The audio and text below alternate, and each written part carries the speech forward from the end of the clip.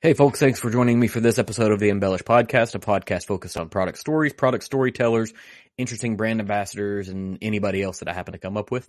Whether you're a bourbon fan, a geek, a casual observer, or someone just floating through this channel, I hope you find what we have to say interesting. If you got here by chance, please take a moment to hit the subscribe button. Hopefully I can be found on any podcasting platform that exists.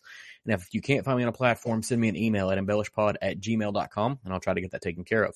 I also generally live stream the recording of these episodes on YouTube on Wednesday nights around 9:30. And then you can find all of my links on Instagram at embellishpod or Twitter with the same handle. I have a website. It is www.embellishpod.com. It's also a place to pick up these links, episode details, and more. Today is Wednesday, August the 17th, and we are talking with David from the Whiskey Ring podcast.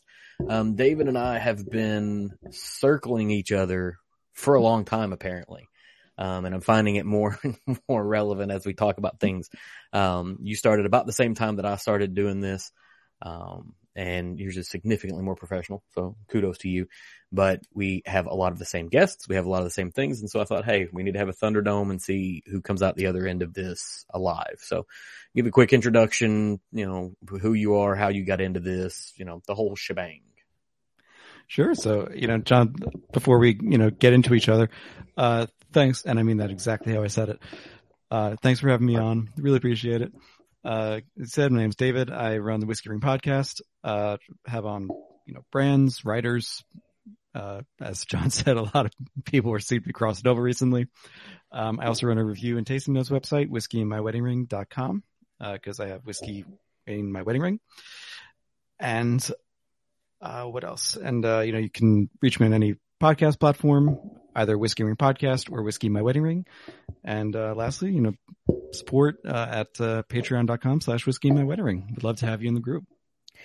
Now, I Patreon you, and I did that before we actually really even, interacted significantly. Sort of the way I began, and I'll loop back to a question eventually, but the way I began is I was listening to a bunch of different podcasts and I was like, here's something that I want to do. I want to kind of find my place in this. And so I listened to people that I thought were good. And I started with things like Whiskey Lore and things like, This Is My Bourbon Podcast and Dad's Drinking Bourbon, and kind of found my way through the people that, I felt like listening to on a regular basis, because there's a ton of whiskey content that exists out there. But when you started doing yours, I was immediately like, well, maybe I shouldn't have done this. This guy's way too professional. So I'm trying to weave an unprofessional location between what you're doing and what Drew at Whiskey Lore does, because he's got the really good storytelling portion of it, and you've got the really well-informed science narrative / good tasting palate, and I don't have any of those things. So I'm just like, can I have an interesting conversation with a person? Can I find out who they are? And so that was sort of my MO. But when we started, I already said a ton of voices in whiskey podcasting, whiskey tube, wherever. What put you in the position where you wanted to be like, I want to add my voice to this echo chamber? It's a really good question, and it's something I didn't really consider too much, honestly, before I got in. I was also listening to a couple podcasts. I would listen to Bourbon Pursuit, of course. I was following It's Bourbon Night, watch their shows, I should say. I was listening to Timbit before starting, and really it started because I started the website, and I was reviewing stuff, I was putting out notes, and I was like, I hear, let's say, Kenny and Ryan and Fred talking to someone, and I'm like, these are great questions, but I have more questions and I want to ask them. And so I ended up just reaching out to a couple of people and saying, hey, you want to just have a conversation? We'll record it. Maybe it's a podcast. Maybe it's just a conversation for us, but we'll see how it goes going forward. And in terms of kind of past that, I just started having more fun with it, I think. There was a certain point, maybe in episode 5 or 6, where I stopped being overly self-conscious, because that's a real weakness of mine. I'm always self-conscious about shit like that. And so I was just like, you know what? All right, I'm going to run it like it's my podcast. I'm going to have these conversations. And that's when I started doing the more scientific stuff, getting more into the weeds and asking those questions that, maybe it won't be as appealing to a wider audience, but Mm-hmm. for those bourbon nerds or whiskey nerds like us, it'll be It's perfect. yeah, it's the stuff that we really want to get into. Like, I want to know what still type you have, what the diameter is, what grain you're using, where it's from. Everything else is just gravy on top of that. One of the things that I laugh at every week is, I listen to Distillers Talk as soon as an episode comes out. Thoroughly enjoy that. And Alan is always talking about, like, the people that are listening to this are home distillers or craft distillers. And every time he says it, I chuckle because I'm like, I'm neither of those, but I'm here every week, Alan. You got a little more of an audience to that. But the things that Bourbon Pursuit does and that Fred does, Dude does, whatever. They acknowledge that if you talk for more than about 25 minutes on an interview, you lose people. That's radio, that's TV, that's everything. You lose large quantities of people. You only keep the people that are, severely interested in, what it is that we're talking about, which is, this 0.5% of the whiskey population are like, yay, this is it. Then that can put you in a position where you're intentionally targeting a small audience. How are you measuring your success? Like, how do you see success in this? For me, I see success as, I want to grow. So I want to see some kind of growth. Doesn't have to be huge, but at a certain point I want it to reach like 20 downloads an episode, and then 30, and then 40, and then 50. And then with that, parallel was just people looking at the website, checking out my reviews, reposting, retweeting, whatever it was. Mm-hmm. I wanted it to be really fun. I was okay with being in the niche rather than the mainstream. And I think as long as I keep growing. Oh, and then at a certain point, I did want to get like samples and stuff. I wanted to bring on bigger guests and try things because I'm still that little kid who wants to try everything. I guess we're in whiskey, so the 21-plus-year-old who wants to try everything. And so yeah, I just wanted to get in front of people, be very honest that I'm not getting 100,000 downloads an episode, but that hopefully I've got a good enough palate to make sensible tasting notes and get some good information in there. So that's kind of been my mantra. This is never going to be, I don't think, my full-time job. And we know people for whom it's become a full-time job and really a passion, and good for them. Mm-hmm. Good for them. But I know for me, this is very much a hobby, something I enjoy. I can cover the bills, and that's all I really need. I get scared of the idea of it being a job because I have a job. And I do relatively well at that. This is fun for me, and this becomes part of my own individual my therapy, whatever you want to call it. And turning it into a job just kind of flips that on its ear. But, you don't get 100,000, but maybe you get 99,999 downloads. We've got Scott in the chat over here. So you may be able to see it, I think, in the comments tab. I'm not sure what your view looks like because I've never done it before, but it's actually streaming in what's coming from YouTube. And so I don't know if you've used StreamYard before. It works relatively well. Oh yeah, I use it on. I don't use it for my own stuff, but I was on it with Clifton last week. Gotcha. Okay, yeah. So I forgot he uses it as well. And then now we've got Bill.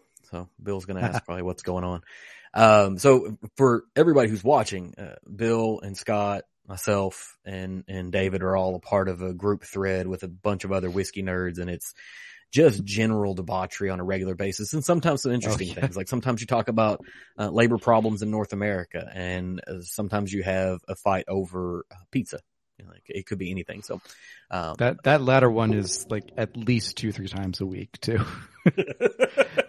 Like, right. If it's not pizza, like right now, I think it's what kind of fried chicken is right, or that list is flawed. That list is inherently flawed. You cannot have a like top 10 chicken list and have chicken McNuggets anywhere on the list. I will crush a 20-piece of chicken nuggets, no problem, but it doesn't belong on a top list of anything other than top lists of food that make me feel shame for myself. And see, did you see what I responded with that? Oh no, I haven't looked at it yet. No. Okay, so basically, I basically agree with you. I said like, you can't just put like a chicken joint against a chicken joint. You've got to be like top 10 nuggets, top 10 pieces. Boneless wings, top 10 bone-in boneless wings. They did a little bit of work to try to subdivide it out, but it wasn't granular enough for the room of people that are a part of this conversation in our chat. Exactly. Like, the people that are there, we this needs to be a real battle. Like, it has to be a real battle, and this is not fair. It's, it's just not. No. Absolutely. So the pizza debate is a regular thing. Yeah, it is. So when you began, like, cause this is where I'm looking at for this conversation specifically, and it'll go wherever it goes. But my problem was I wanted to start a whiskey podcast probably 6 to 9 months before I actually did. And it was like, starting with the identity crisis of like, who says I have a voice? Why should I do anything? Why should I be a part of this? And then it slowly progressed into like, you listen to some people like, well, if that person is willing to put their voice out there, I have no problem being a part of this conversation. But I wanted to do it like 9 months before, and there's always more room at the table. We're in the middle of a whiskey boom. The whiskey boom is going to continue for a while. And I'm specifically avoiding the word bourbon boom. We're in a whiskey boom because right now it's bourbon, but it could be American single malt next, which I think both you and I are hopeful for, or any other number of things it could be it. There's more room. There's a rising tide. It will raise all ships if you're interested in doing this. And so part of it is if somebody comes across and is like, I'm thinking about doing this thing. Come on. I mean, don't try to be more successful than either one of us, because that is a very low bar to try to go after, because you've got a really incredible niche. And I think you do something in a different way than I try to do. You have very specific and sometimes very scientific conversations with people where if you show up at an event and you interviewed somebody, they're probably going to remember you because of the conversation you had. And I'm trying to go the other route. Like, can I have a personal conversation with them where they're going to remember instead of the same 15 questions that every podcaster YouTube channel ever asks? What are you going to release? Why are you making whiskey? Like those base level questions, which are interesting, but how do you go about building out an episode? Like, how much research are you doing before you actually have an interview with a person? I would say I'm probably doing at least a few hours of research on it. I'm doing, depending on how big the brand is and who I'm talking to, sometimes they'll be on other podcasts. Like, I'll try to listen to it, if possible, to at least 3 or 4 podcasts or shows or something that they've been on. Part of it that I've realized that I wasn't intending to do, but I've started to do is to hear their cadence and like how they answer questions when they stop answering a question. So I know where to push them a little farther, but more than anything else, it's what you said. It's trying not to ask the same questions that everybody asks. I do include the basics just in case I'm the first show, like an upcoming guest is Ironclad Distillery from Virginia. They haven't been on a lot of podcasts. They're fairly small. They're growing, and I think they've got a lot of promise, but they're just not on a lot of podcasts or shows yet. So in that case, it was more about reading on their website, getting as much information as I could, finding like what's not on the website, what is on the website, because you and I both know some companies are incredibly transparent and some are just opaque as hell. Right. And even when they're fully transparent, there are still questions to be asked. And like if someone has a picture or a video of their still set up on their site, there's still questions to be asked about, like, how did you come up with that design? Which designer did you go with? Was it Vendome, Christian Carl, Missouri? Like, what did you use? And why, ultimately? And I'm particularly interested in exploring the why question, how people think and what experimentation went into things. So, and thinking about these episodes in that kind of vein was really a turning point for me, because my first couple episodes were more, I just did a very cursory look and I went in and I'd have the website up while I was talking to them and then would kind of pull questions from there. There was a point where I interviewed, I usually look at Bernie Lubbers as the interview. That was really the main turning point, because like he has been on every show multiple times. Yes. And not every show, I love, though. Okay. Almost every show. We'll get him on you. I haven't tried. So to be fair, that's not one that I've sought yet. I'm sure he will say yes, and I'm having drinks with him on Tuesday, so I'll put in a good word. So, he's been on most shows at least once, and that was part of the reason why I haven't, is that, at some point he's got to get tired of saying the same things over and over again. And I know he didn't on your episode, because I've listened to all of your episodes with the exception of the last one you just released. And honestly, that thumbnail that you put on the last episode, top notch. I like that. That one's all his. That's Raj's work. I can't claim credit for it. It's great. Just making it the background was as far as I went with the graphic design, but, right. Raj is a fantastic guy. Mm-hmm.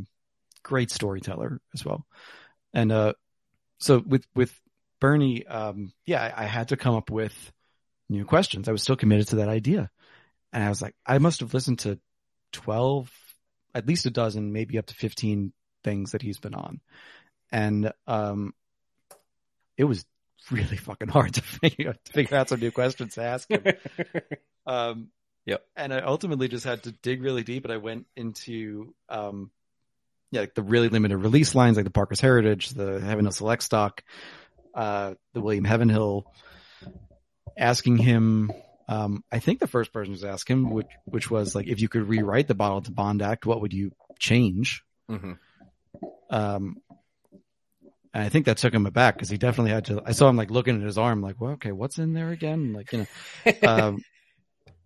but that's really the thing, is just I want to come up with a list of, a good list of questions, a loose outline from that research that's going to really explore something that maybe the distillery hasn't talked about, or the person has talked about, and just build a conversation from there. And that's really been, the most fun to do so. And in doing so, I've come across all these other podcasts and shows that, I'll be honest, I didn't listen to, or I didn't even know about.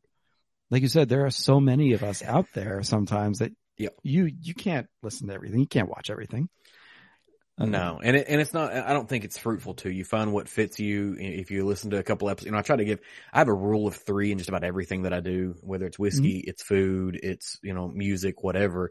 I need to experience it 3 times at 3 completely different moments in my life. If I'm drinking whiskey, it doesn't need to be always right after I've eaten, Mexican food or Japanese food or whatever, because it's going to have an impact, right? Sure. And so I do the same thing with podcasts, but if you that's a job. Like, that is a job for a human being to sit down and try to listen to every whiskey podcast that's out there. And it ends up, you see different flavors of the exact same thing over and over again. And then you get into a position where, this is the other part, I don't know. Do you ever watch South Park much at all? I do. I'm more a Family Guy, I must admit, but I do watch South Park sometimes. So if you go far enough back in the tomes, and you may not be old enough for this specific one, but there was an episode where the Simpsons did it, right? So the entire episode was anything that happened in South Park. There's one character that would be like, Simpsons did it, because the Simpsons have been around for so long. They've already done most of the plot lines. If you listen to all the podcasts, you put yourself in a position of like, oh, am I rehashing what so-and-so did or what this other person did, because you've heard it, is it influencing how you go? And so it's good to listen to what other people are doing, but it's got to be people that you find interesting. Don't listen to it because you're trying to make sure you're being unique or whatever. Absolutely. And just throw in, that's the flip side also of doing the research, is that I try not to listen to too many things, because then, you start taking on other people's cadences. You start thinking of questions, and you forget that question was asked by someone else. And then you're like, oh, I have this brand new idea, but it has been asked before. And you realize it as you're saying it. Mm-hmm. And that's when I usually catch myself and I change the question midstream. So I'm like, oh, and I know the answer to this. I think mine is I usually try to I'll hear a question asked and I'm like, man, I wish they would have dug deeper on this one thing. And so now listening sometimes gives you a place to kind of shove in. The cadence thing is really interesting, that you're listening to how people interact, so you don't step on people's words or whatever. And like, I can't do that, because everything I listen to is 1.5 times speed forever. Yeah. I made this horrible mistake of not going back and listening to a podcast in normal time before I joined one. The Chill Filtered is a whiskey podcast that I follow. Friends with those guys, Robbie and Cole are super dudes. I've been on a couple of their episodes. I've recorded for them, a couple of times, and I've just been, since I started listening to them, I've been listening to them at, 1.5 times speed. So when I joined their episode, I was like, is Robbie like drunk or tired or what? And then I realized, like, afterwards, I was like, oh no, they don't speak that fast normally. Right. They don't sound I'm like just chipmunks. listening to him faster. So yeah, the cadence thing doesn't quite work out for me, but it's a really good idea. I may have to do that. I'm going to steal this idea. That and Ironclad. I know I've already stolen 2 ideas. This is the pamphlet of things that I'm stealing from David. I haven't, oh no, I did interview Ironclad. They were, they're not coming out for a little while, but I can send you the audio of that one. So, you'll know what it's going to sound like. So you can ask different questions if you want. Yeah, no, I'm at the point now where I have work travel coming up, holidays, kids are back at school. So I'm trying to like slow down the people that I'm booking. I had somebody reach out today and I'm like, let's talk about October or November, cause I've got a few things going on in the very near term future. When you kicked off to begin with, did you have a bunch of episodes in the bucket, or did you just record one, rip it out, and move to the next one? I just record one, rip it out, move to the next one. That's a bold move. Yeah. Again, it was, I knew it was a podcast. Like I was setting it up. I was originally on Anchor. I knew I was setting up a podcast type thing, but I didn't know where it was going to go, if it was going to go more than a couple episodes or something, if I was going to even get answers back from most of these people. Mm-hmm. So like my first episode, with Will Persons from Old Time Spirits, is a really interesting guy with a great story about his whiskey, like Irish whiskey, official Irish whiskey being made in America out of apples, and it's still considered whiskey. Cause there's a grandfather clause in there, but like I'm recording it with my AirPods. There's no microphone. There's no over the ears. Like it's just AirPods. So after the first one, like I listened to it and I thought it was okay. Clearly it's the first one, you need a couple to really get into it. And I was doing that one, and then I happened to reach out to Jay at Kaio, because I had met him somewhere. And then I started just meeting people. I mean, like, hey, you want to have a conversation? Got a couple of cards made up. And I kind of did during the episodes what you did when you started, which you've said before, which is to take like you took almost a year, I think, right? To kind of develop your own voice and cadence in how you speak and how you hear yourself as you're doing this. And I kind of did that just during the episodes. I don't think I could advocate for one or the other. I think it's really up to the person. I kind of wish I had known my cadence first and how I speak, but yeah, over time I've cut out more of the ums and the and things like that. So they're always going to be there, and people largely ignore them. I had a benefit. My big reason for holding off on trying to interview someone was, number one, I wanted a body of work that my assumption, and this was incredibly wrong, but my assumption was it was going to be really, really hard to get someone to agree to join you for an episode. Yeah. My just immediate assumption is like, these folks are probably getting inundated by requests, and they have jobs beyond talking to some random weird dude who's sitting in his office at 9:00 on a Wednesday night wanting to talk to them about whiskey. I just assumed that they're not going to have time. So I need to build a body of work so I have something for them to go look at and see what I'm about. But also so I know that this is not a thing where, John's like, I have an idea for a thing I'm going to do. And then 6 months in, John's like, I don't want to do this anymore. I'm going to stop. And so I've never wasted their time. That was the real reason that I didn't kind of approach that. But if I had known now, or known then what I know now, I'd ask people earlier, because there's a plethora of folks that I've only met a couple of no's, and most of the time the no is not right now. I'm real busy. That's largely what it is. And it was incredibly surprising to me. 100%. I think I agree with you. I don't think I've ever had someone outright say no. It's always been either too busy. Had a couple where it was like a really small distillery, and they're just like, we'd like to come on, but we don't have any distribution outside the state yet, so it's not really worth it. Check back in a year. I was amazed really from the beginning at how willing people were to come on and just to have a conversation. Like thinking back to my earliest episodes, like Proof and Wood with Dave Schmier was episode 4. And like, I just knew about them because I had a couple of their bottles and I really enjoyed them and I just wanted to talk about that. And then like Highland Park was my favorite Scottish distillery. So I just reached out and like, that one I thought was a real catch when I got it because, and I still do, but it was like, it was episode 6 or something. I had almost nothing out and I'm dealing with Edrington Group. Yeah. Which is like Macallan and all them. But then going to Michter's and people I knew there. And then Lou Bryson, who is a whiskey writing hero of mine. And just having these conversations. And then eventually, you know, every other one, someone would recommend me to someone else to talk to. And then I'd find one of them or just come across them on Instagram or something, reach out. And yeah, really, nobody really says no because we're all in this for the same kind of idea that we want to talk about it. We want to get their products out there. And there's not really incentive to say no, except in those cases that we've already established. Yeah, and I think as long as you're not a pro, because this is the other part, is that I know they've got to have a ton of people that are showing up and just wanting a free sample of something. And that largely is not a part of any conversation I ever have when I want somebody to join. I think we were talking about this offline. I don't know that we had talked about it while we were running yet. But usually, whenever I have somebody on as an interview, I have already talked about their brand in a one-off episode that didn't have an interview, and I probably have a bottle. Except for a handful of distillers that I just can't get a hold of. You know, Mammoth is one of those, out of Michigan. I had a fantastic time talking to them, but my local retailers don't have it. I have a retailer in Nashville. I'm gonna try to pick some up next week while I'm down in Nashville, but I just don't have it. But most of the time I already have it. And so whenever somebody's like, oh, you want a sample? That would be great.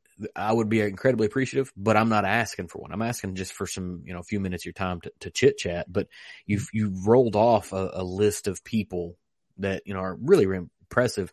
Do you have a dream list? Do you have like, you know, 5 people that like, if I got these people, I know I'm it? I never really thought about it. I have a running list of people that I want on there that I want to talk to. I don't really think I have a dream list because this is taking me aback because I'm really thinking about this now. Well, I once recorded an episode for a person on a Patreon thing that they were doing, and I was criticized for not asking them enough questions. So I'm trying to make sure that I can always ask enough questions. Oh God, I wonder who I have like poor 70 bastard was tonight. I have like 70. I wonder who that. The problem is most of the people who would be on my dream list are honestly people who are dead. And other than that, I'm more just I want to talk to the newest up and comers. You know, not the newest in terms of like the flashiest, but the newest in terms of who isn't getting attention, who I think should. Right. You know, like I've of course done episodes about like rye varietals or wheat or whatever, and I find that incredibly fascinating. So like within that category, I definitely want to talk to Laura Patrizio, who is doing the scholarly work on a lot of these rose and rye reclamation projects and revival projects. Steve Bashore at Mount Vernon Distillery, same kind of reason, like just the historical aspect of that. And in that case, it's more about having just that dream list that kind of keeps evolving. You know, I really want to talk to someone. I want to talk to Eiffel whiskey in Germany. And, like Stauning in Denmark was a great one. Cause I was like, who else is talking to Stauning except, Mark over Whiskey Cast, you know? Right. And yet it's one of my favorite malts right now. It has been, and it's been over a year since they were on. So that's kind of my answer is the dream list. Most of the people who are dead. So I try to talk to people who are adjacent, and you know, ask a question or two about them, but also ask about what's going on in the present. So you mentioned Rosen, you know, like that, talking to Ari with Mammoth and Three Chord and whatever else he happens to work with in his Rosen project on the islands in Michigan. It's just Mm-hmm. It's like an insane project that's actually working. You know, I think I read this week where they've shifted to a second island because they've gotten to the extent of what they can put on South Manitou, so they're on another island now, which is just impressive. But you also mentioned Mount Vernon rye, and so Mount Vernon Distillery is the distillery that is on site at Mount Vernon, which is Washington's home, right? Mm-hmm. Have you had the rye? I haven't. No. So we did our trip to DC as a family, do the due diligence, make sure my children know about the center of the nation, the capital, go see the monuments, Mount Vernon, and visit, Monticello, and do all the things, like history. And, as we go in, I want to see about the whiskey, but I know it's like a 350 ml bottle at like $200. Just, It's high, and I get it. Like, they're not dealing with an economy of scale because it's all still handmade. It's small quantities, whatever. I get it. But I was like, I can't bring myself to buy what feels like a novelty, but they've got little 50 mLs for that are like $30. It has no business being that good. Like, it has no business being that good. It was, and maybe it was because I was expecting it to be novelty rye and it wasn't, but I still have some. I bought 2 of the little 50 ml bottles and I drank one in the hotel that night. And then I was like, okay, I'm going to wait a week or 2 before I try this again because maybe it is worth the price. So I found it to be incredibly interesting and I look forward. I've heard a couple episodes with them. None of them have been at an angle that you're at. So I think that'll be, a good one. But you don't do just podcasting. Like, you write stuff too. Like, you've written for a handful of websites, right? Mm-hmm. Yep. ABV Network, Bourbon and Banter, a couple others. Are you still writing for everybody, or are you consolidating back just to your website? For now, I'm consolidating really with my own website and with Bourbon and Banter. Mm-hmm. I think at ABV Network, I'm still friends with them. They're great.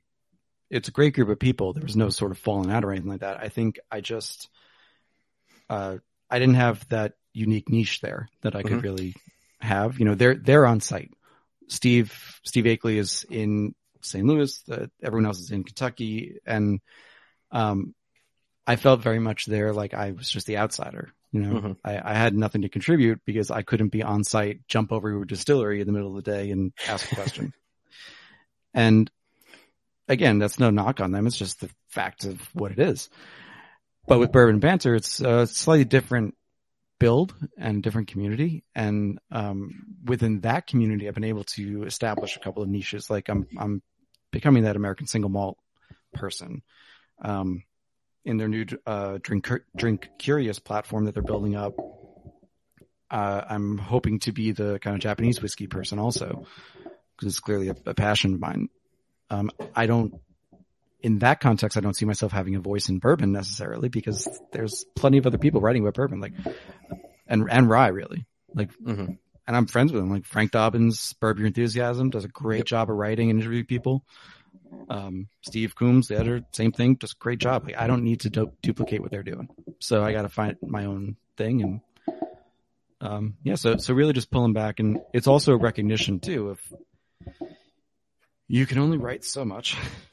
You've only got so much in the head, so much time. And as I've been trying to really grow my own stuff, I've tried not to double dip across them. So like if I'm writing, when I wrote the article for ABV Network on Fort Hamilton Distillery, for example, I didn't post anything on my own website about it because it splits the ticket, and so I've tried to do the same thing where I'll minimize the reviews on my own site or I'll shorten them, kill the darlings, shorten a couple things and throw that in an article instead for someone else. And that way you get the crossover without double dipping.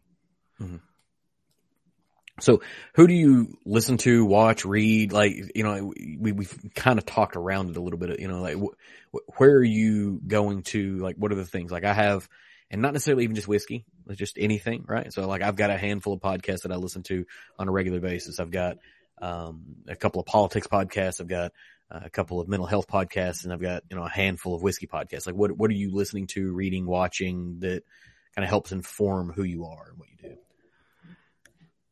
The big thing especially for podcasts is, comedians. I've always been fascinated with comedy, with stand-up comedy and, humor. And clearly I have a very dark sense of humor, as anyone who knows me for more than 30 seconds finds out. Yep. A very dark, very twisted sense of humor. I love wordplay. And so I listen to a lot of them. I mean, I listen to like Tom Segura, Bert Kreischer, Whitney Cummings, to a lesser extent, Whiskey Ginger, Andrew Santino. I listen to a couple of like Scrubs rewatch podcasts. So Fake Doctors, Real Friends. To be honest, the earlier episodes were better than the later ones. But the point being that, I was... Wait, the podcast or the TV show? I mean, honestly, both. But Hey, look. So I'm gonna stop you just for a half second. So we're in this mode. Yeah. I've got 2 children. We're forcing them to rewatch movies from our childhood and our teen years. So anything 80s, 90s, 80s, 90s to the mid 90s, late-ish 90s. And this weekend, one of those was Clueless. Right? Okay. I 100% like wiped from my brain that one of the characters' boyfriends is Turk from Scrubs. Yep. I watched it. I was like, oh my God. Cause we used to watch Scrubs all the time. Like that was before The Office was The Office. It was Scrubs for us. It was never Friends. It was Scrubs for us. But sorry. So you get some Scrubs rewatch podcasts. Yep. You've got comedians. You know how long it was after I was watching Scrubs that I figured out that was also Petey from Remember the Titans? Like, yep. It took me an embarrassingly long time. I'll put it that way. I'm not good at recognizing those people. Like I was watching Wheel of Time. This is a short digression. Cause I just finished the first book. So I'm watching the series now. There's this minor character. My wife Jess walks over and she's like, wait a second. Who's that? That's Catherine Aragon from the Tudors. I'm like, where the fuck did you pull that one from? She's great at least recognizing, like, I think that person's from somewhere. I am not. I told you not to read the Wheel of Time. I told you not to do it. Okay. But I know. I'm breaking it up though. I'm not reading them straight. I'm reading them like one book, then a whiskey book, then that, then so you're going to be reading for the next 8 years. Probably. It's like 400 of these books. At least it's closed ended though. Like, at least it's done. It's not like sort of. There's still world building on it, but whatever. Yeah, they are. But like the core 14 books are still right. I mean, that's insane alone. The canon. Yeah. All right. So too nerdy. Got to back up. Yeah. So other shows. So I listen to a lot of comedy. I still watch like every special that comes on Netflix. I don't finish all of them, but I'll start all of them. There's something about like comedy in particular. Like I watch a lot of food shows, also a ton of TLC, way too much 90 Day Fiance. But there's something about the comedy piece that's always really reverberated with me. It's always informed how I speak, how I think. Copying people's jokes at first helped me to build up my own joke repertoire and, how to work things together. Like Robin Williams was a personal hero.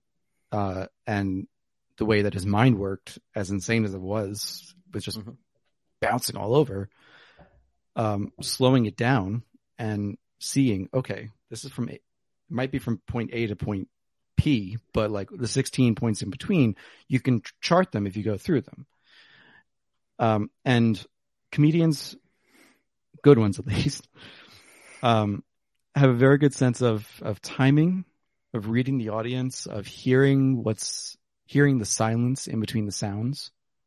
Also something I learned in music, like the rests are important for a reason. And in doing so, that's how I really developed how I wanted to speak, both for the podcast and elsewhere, and how I wanted to write. I write very closely to how I speak, somewhat fewer digressions, understandably. Right, because you can edit out the digressions before publication. Exactly. Right. Once you started talking, it's there. Yeah.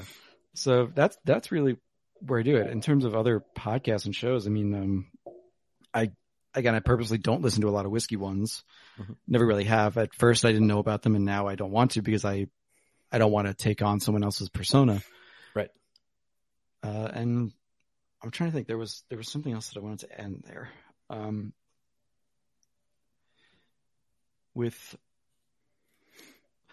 know. So also shows like Scared to Death or Time Suck, like Dan Cummins, or really good storytelling podcasts. Because I consider that, if I'm being honest, I consider that a weakness in my repertoire is I'm not a great storyteller. I don't think. Like I go in too many tangents. There are too many directions I want to go in. I always think of something else I want to throw in there. So the way that certain people structure their shows so that there's a script in front of them that they can be reading, lift their head, throw something in there, and then go right back to it,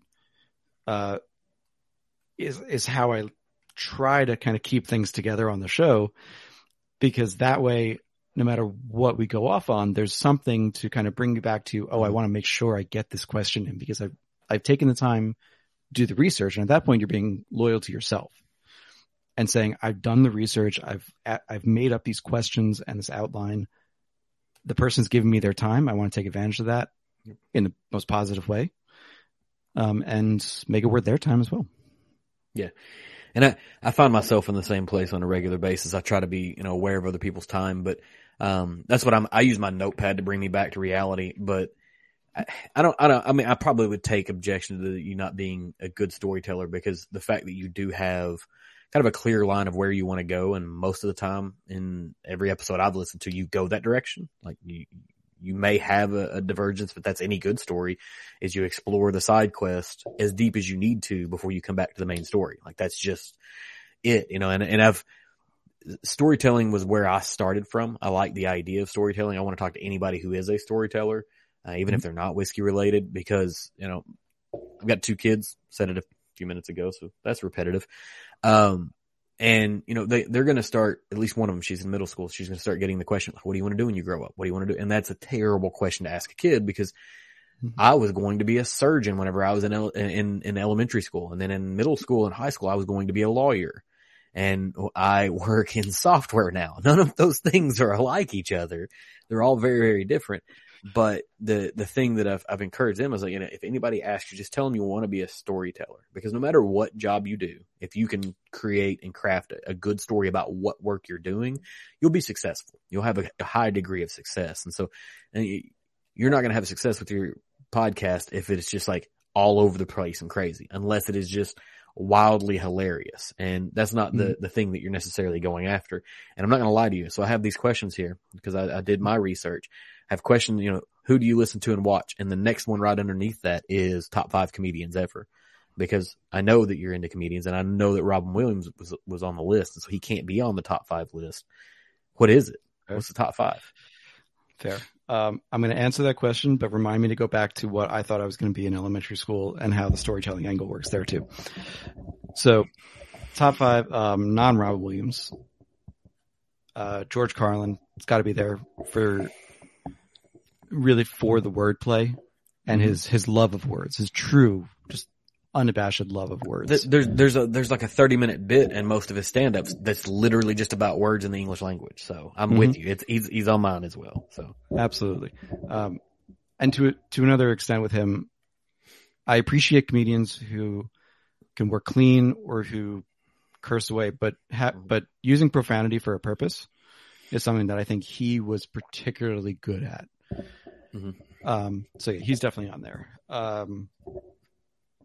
I would say, again, Tom Segura is up there. I think he's one of the best storytelling comedians out there today. Oh God, who else? Someone who's really under the radar. I don't even know if you'll have heard of him. Kyle Kinane. I'm gonna have to go look it up now. Oh, he is hilarious. He's got a set on Netflix he's put out a couple albums, but he's got a set on Netflix about the KKK, and it's just so worth it. It's so good. Oh man, who else? Oddly enough, I love Whitney Cummings on her podcast. I'm not as big of a fan on her actual comedy, but I love her comedy writing, so I'll put her up for that. Okay, yeah. I love her comedy writing. What's that? 3? What about her TV show? Like, she had a great TV show, right? She had multiple. I mean, she had two shows. Yeah, she had Whitney. She had Whitney. She had she wrote Two Broke Girls, which I loved that one. I mean, she wrote for Roseanne. Not as big of a fan of that one, but like still a good skill behind it. Right. Let's see who else. I'm trying to like think of not just today comics, but also historical ones. Yeah, historical ones too. I think Jonathan Winters as well. Just for his ability, I would put him like kind of a Slash with Zero Mostel, just the ability to have that plastic face or rubber face that could do anything. And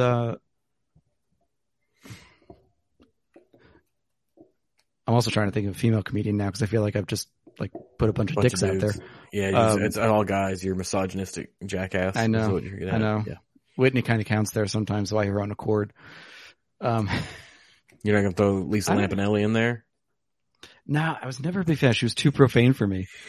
It was without purpose. It was regardless of without purpose. Yeah. I follow. Like I remember her being on a roast one time. Someone made a joke about her that was like, it was around the time of the Octomom. Mm-hmm. And this joke stuck with me that this basically she and the Octomom had both had 80 fingers inside of her at the same time. I was like, okay, that's funny. That one's funny. But that was every roast where she was there. It was always a joke about promiscuity. As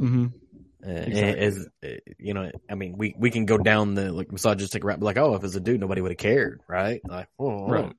But maybe for the fifth one, I'll throw out from today. I would throw out Taylor Tomlinson as well. I like, and she's representative of a class of comedians I like who are very self-reflective, particularly in their struggles with disease or mental disease or just troubles throughout their life. I should have put John Mulaney in there too. Same reason. But yeah, I've always appreciated people who, in whatever art form they are, use that art form to express themselves, to get things out. And really, at the end of the day, you're turning pain into something positive. Yeah. So we're 48 minutes in, and I haven't at all discussed like what you're drinking right now and what I'm drinking. Like we just did that beforehand, and it largely doesn't matter. But we both decided to go with some Bardstown. So what are you drinking tonight? I'm drinking the Bardstown Furcullen collaborative series. Are you sure that's how you pronounce that? It's either Furcullen or Furcullen, and it could be Furcullen. It could be Furcullen. It could be. None of us. I'm from Western Kentucky, so I'm not a linguist and don't need to be a part of this discussion at all. I just, I mean, it's hard to tell. It's one of the like least known Irish whiskey brands, and it comes out of the same. It comes out of Middleton and Powers. It's under the Powers and Powers Court line, but it's all coming out of Middleton, where 90% of Irish whiskey comes from. Yeah, but and I just stuck with some Bardstown Pfeiffer Pavitt, and that's one that I know because I've heard other people pronounce it, so I'm good with that. Stay away from the Ferrand because it's Ferrand or Ferrand. I don't know if you got to roll those R's. I'm pretty sure you're supposed to, but I took 5 years of Italian. I still can't roll my R's. I took 3 years of French. The first 2 were intentional, and the last year was a spite year. But that's a story for different. So going back, you said, what was it you wanted to do in elementary school? You wanted to be in elementary school? Yes, I wanted to be I forget which one was for day and which one was for night, but I wanted to be a firefighter / pizza maker. Nice. So, I mean, what's wrong with that? Like, what's the problem there? Nothing at all. It was just, I was like teased by my own family for that because it was so specific. And so I was just like, you want to say, I like pizza. What do you make want? Dope food. Like, what's wrong with that? There's nothing here. Exactly. But is it like New York style pizza? Is it Detroit? We can bring this back again to the pizza conversation. Oh, for the love of fuck. Pizza? Okay. So earlier today, I already recorded one episode with Matt Wrestling with Whiskey. Mm-hmm. And we brought that up because he's from Chicago. Uh-huh. And the people in our chat need to listen to that episode because apparently, according to him, saying that, and look, I can't beat the shit out of anybody, but he clearly can. So, he says that true Chicago style pizza is not deep dish. It's the tavern pie. Yeah, so you're talking about the tavern pie where it's the stuff is flipped and it's just like you got to eat it with a fork pizza? He described it as like it was, squared off. Oh, no. Yeah. So that's not. It sounded more like Detroit style, to be honest. But this is not what I've heard from every one of my friends who have ever lived in Chicago before. Now they all don't like Chicago style pizza, but they claim that is Chicago style pizza. They're all like, "Nah, don't." I mean, like you got to eat it once, but after that, like you're fine. Don't worry about it, man. He accepted that it was part of Chicago, that it was representative of Chicago, but he was like, "That's not true." The squared off Detroit style, and it wasn't even. It's not even Detroit style. That's a pan pizza. Detroit just claimed it because they didn't have anything better to do. Like they lost the car industry and they're like, now what? Let's claim Pizza Hut's pan pizza. I mean, they had to sell their own museum just to keep the town running. I mean, it's getting rough. I mean, let's be honest. It really is. And the thing is, anyways, we can go on just bagging on Detroit forever, but you live in New York-ish, and we're going to lose. So. We're going to lose all, 10, 12 of our listeners who are from that area, and we can't afford to lose. You think I have 12 listeners? Come on, man. I've seen your downloads. I know you've got at least 15. Come on. It's probably 15 regular folks, but hey, I'm up to like 200 watch hours on YouTube. So that's something. Somebody just left it on play. I think, I would, so I don't know. Does your family know you do this? Like you're not your wife, but like the rest of your family knows that you do whiskey podcasting. Yep. Okay. Mm-hmm. So my family does it, and this is intentional, and it's not because it's whiskey podcasting, but, I think it was Ron White was doing a stand-up special. He was like, everybody that's here that's a fan, I really appreciate you being here or whatever. And for everybody that you brought with you, fuck you. Like, you don't want to be here. You're just here because someone brought you. And that's why I don't tell my family, is specifically because they're going to come, they're going to conflate my understanding of download numbers just because they're like, we support our family member. They're nice people. They really are, but I don't need them here. I don't need them here. So I leave them out specifically. So I could go from 15 to 30 real fast if I just told family members, but I'm not going to tell family members about it. So comedy is listen for that meeting. But what's that? I don't think any of my family members listen. Right. But, well, I mean, that's because your family hates you probably. Don't you? Hate your family? No. No. Do I hate you? Why would I invite a person on that I hate unless I was just going to try to embarrass them with some sort of a background or something? No, I'm not going to do that. Okay. So professionally, you do a completely different line of work, that revolves around performing arts, right? Sort of around. I mean, you're tertiary too, tangential too, however you want to relate it. Did you go after this job because it was in the arts, or did you get the job and now arts are just a part of your life? Like, is this a thing that you're like always been, yay, arts? I have always been a fan of and in the performing arts. So really, I'm the person who asks for money for the performing arts. So I'm right now I'm doing mostly grant work. So corporate foundation relations, government grants for Dance Theater Harlem. And, they're a, contemporary ballet company, mostly African-American, Black, and Latinx dancers from diverse backgrounds. But I've never been a dancer. I blew out my knee when I was 7. So, that part has been a little foreign to me, but the performing arts have always been very, very close to my heart. I've been playing instruments since I was 2 or 3. I play or can play 7. I sing. Met my wife in an a cappella group. So, music especially. But I guess if you include comedy, like music and performing arts have always been incredibly important to me, important to who I am, and something I've defined myself through in the past. So you blew your knee out at 7 doing performing arts or something different? Basketball.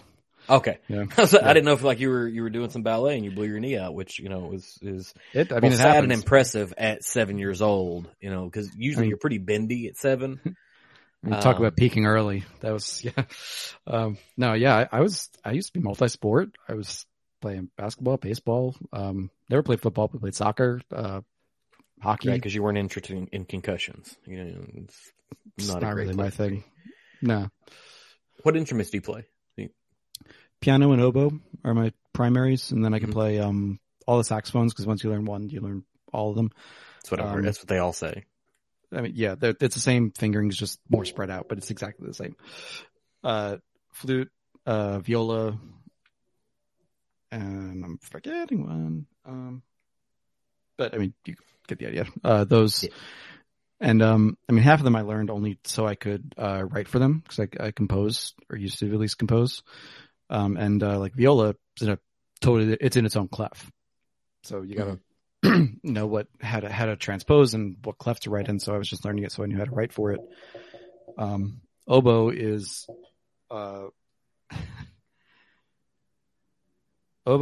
probably the most challenging instrument out there, and I don't say that as a brag. I say that as a warning.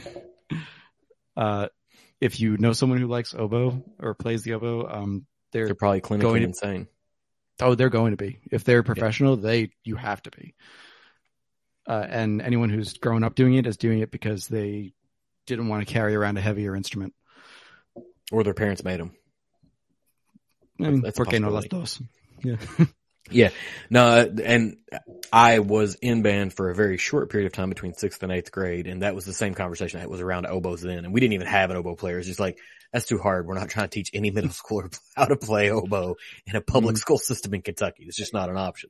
You want to play trumpet, you want to play trombone, you want to play a drum. Like, we're going to keep it simple here. This is Kentucky. Like, we don't need an oboe. Because it's not going to happen. Even my schools, I mean, look, there were only ever 2 of us. Mm-hmm. 1 usually, and maximum 2, because there's only two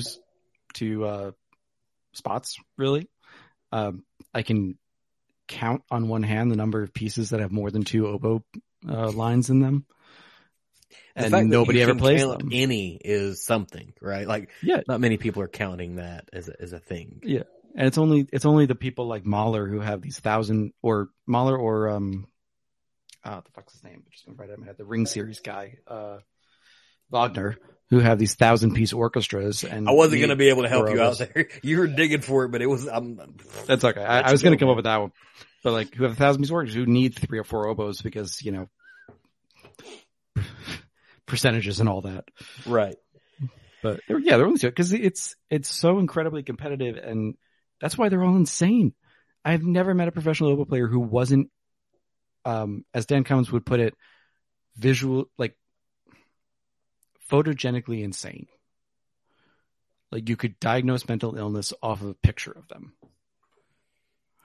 I'm gonna have to write. So I usually keep a list of words that I learn whenever I talk to other people on episodes, and photogenically insane.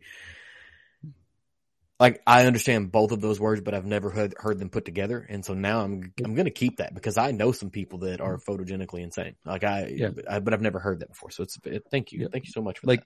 Like, you look at Charles Manson, photogenically insane. Yes. The guy behind the Heaven's Gate cult. Oh yeah, done. That guy was there was a blogger handful of years ago that was a waiter in New York, and he was just writing about being a waiter in New York and how you develop as a waiter. You develop the 1,000-mile stare. Whenever people just start yelling at you, or whatever, you just kind of stare off into the distance. It's a crazy look. That Heaven's Gate guy, that's what he had. Oh, absolutely what he had. It was 1,000-mile stare. He was looking at the spaceship they were going to get on. That's what he was doing. Yeah. He was able to see it with his human eyes. He was, the lizard people were there. Yeah. And there was a great bit on Saturday Night Live about them. That was after they had all killed themselves, which is sad. That's a terrible thing that happened. But it was like they were partying on a spaceship with the aliens, right? And they're all wearing their tracksuits and their bald heads, and they're dancing around and with the brand new Nikes. Can't forget those. Exactly. New Balance. New Balance. I'm pretty sure it was New Balance. Okay. Maybe it was. Maybe you might be No, right. I think it was Nike. No, it was Nikes. It had the swoosh on it. Yeah, because Just Do It. That was the. Yeah, exactly.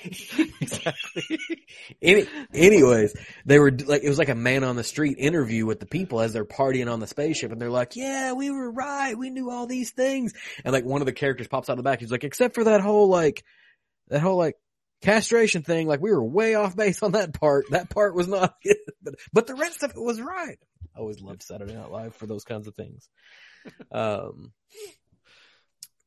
me think. All right. So you're coming to Kentucky. I'm not going to give a date range, so that way the 12 people who listen to this that are local don't try to hunt you down. What is the thing that you're most excited about doing? You've been here before, obviously, a few months ago, but what's the thing you're most excited about on this trip that you want to experience, see, do, that is part of Kentucky, Tennessee, Indiana route that you're doing? Number one thing is probably, I know this is going to sound really like saccharine and just cheesy, but meeting these people that I have only met either through screens, I'm going to, like, Stephen Fonte is taking me on a tour of Cave Hill Cemetery, and then we're getting drinks with Bernie Lubbers. I think I might have said that earlier, but so that's, I'm not trying to brag there. It's just happened. It's part of the question. 2 hours You're ago. fine. Nobody. Yeah. What's criticizing you yet? Then I was asking the guy I know at Bardstown, and I just was like, hey, I'm going to be coming down. Anything I should be looking for? And he's like, oh, no, we got the Plantation Rum series. Something that was a really bad name for a collaboration, but still, they've got the rum series. They got, Discovery 8, which I've got, Infusion, but, we could fit you in on a tour. You should grab lunch while you're there. Maybe if I'm in office, it's really that. Like, I'm thrilled to go to these distilleries. I'm thrilled to go back to Four Roses, because that's just probably the most beautiful place I was at in terms of distilleries while I was there the first time.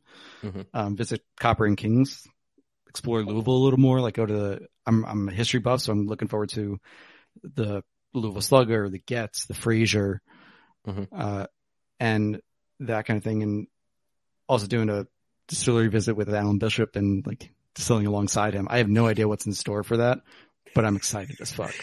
That's why I'm trying to find, because we went to French Lick last fall, and there's a place locally that's called Will Stem, and that's like a wildlife preserve type thing where you can do like a drive-through safari, but they have like cabins and stuff. And it was like fall break for my kids, and there's an indoor water park, which is like why America is great is, indoor water parks.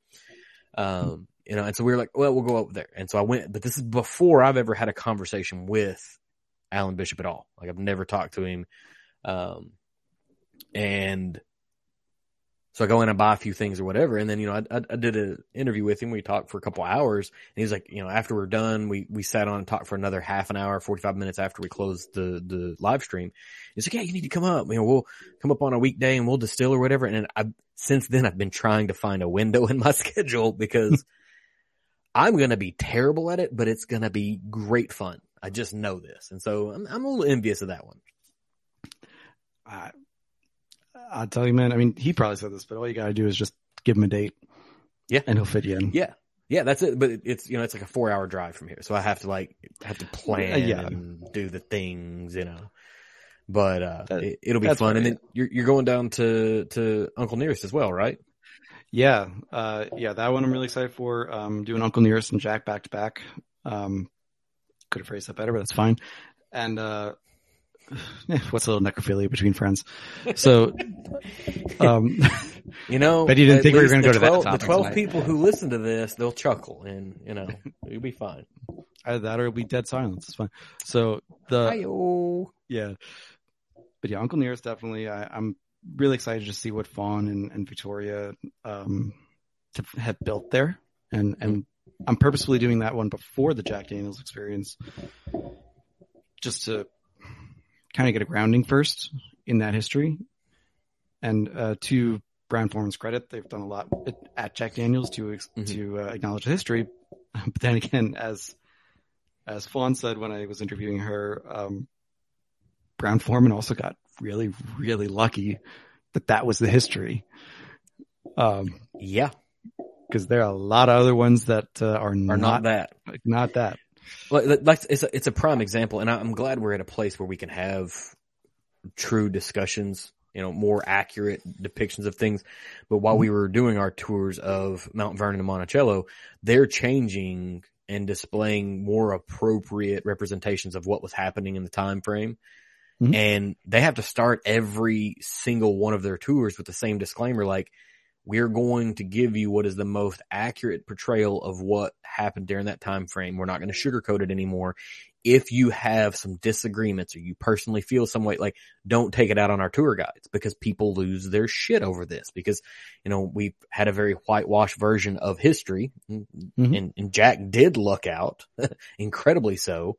And, you know, that's, I guess, one of the benefits of the bulk of bourbon and whiskey being in Kentucky is that Kentucky couldn't decide what it wanted to do. So it was like halfway slaveholding, halfway not. And so most of the brands are dead and brought back, and maybe we don't know for sure or whatever, but Tennessee's Tennessee. And, but to that end, we're able to have a better discussion on truth, as opposed to the version that the South wanted to portray for a very long time. Because, and, you know, another day when we're not live streaming, I can give you very distinct portions of what my elementary and middle school education looked like in the pseudo South, you know, because we're sharing a border with Tennessee in the county that I live in.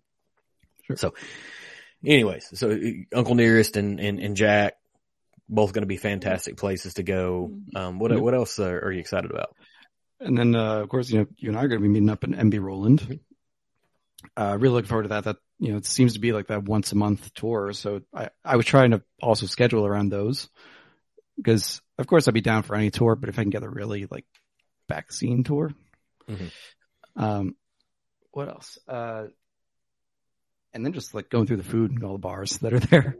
You know, I'm trying to, I understand that, like, when I was down there on Memorial Day for Timbit weekend, it was both incredibly freeing because I was in Kentucky for the first time, but also understandably constraining because you want to be there for the events. Yep. Yeah. And like, I was in the car with Eric Jansen and we were having a grand old time. I got an email from Bernie Lubbers saying, hey, I know you're down here. You want to grab a drink tonight? Yep. And it was the night of the live stream. Like, ooh. And I was like, oh, fuck. Like, yes, I do. But, and I asked Eric, and we had a conversation in the car. I was like, you know, I don't know when I'm coming back, because at that point I hadn't booked the next trip yet. I don't know how long it's going to be until I come back. And, you know, if I don't want to, basically I didn't want to screw up another way. Yeah. I didn't want to offend Bernie. I didn't want to offend the group and who I was with and all that. And ultimately, obviously, I was at the live stream, and I was like, "That's what I'm here for." Right. Well, and Bernie is one of those people that travels enough that he understands when you're in town visiting, sometimes the schedule just doesn't line up, and there's going to be the next time. Yeah, and that helped when I kind of took a step back, and I was like, "No, he gets it. He's fine with it." And like I said, we're making it work. Meet him next week, but.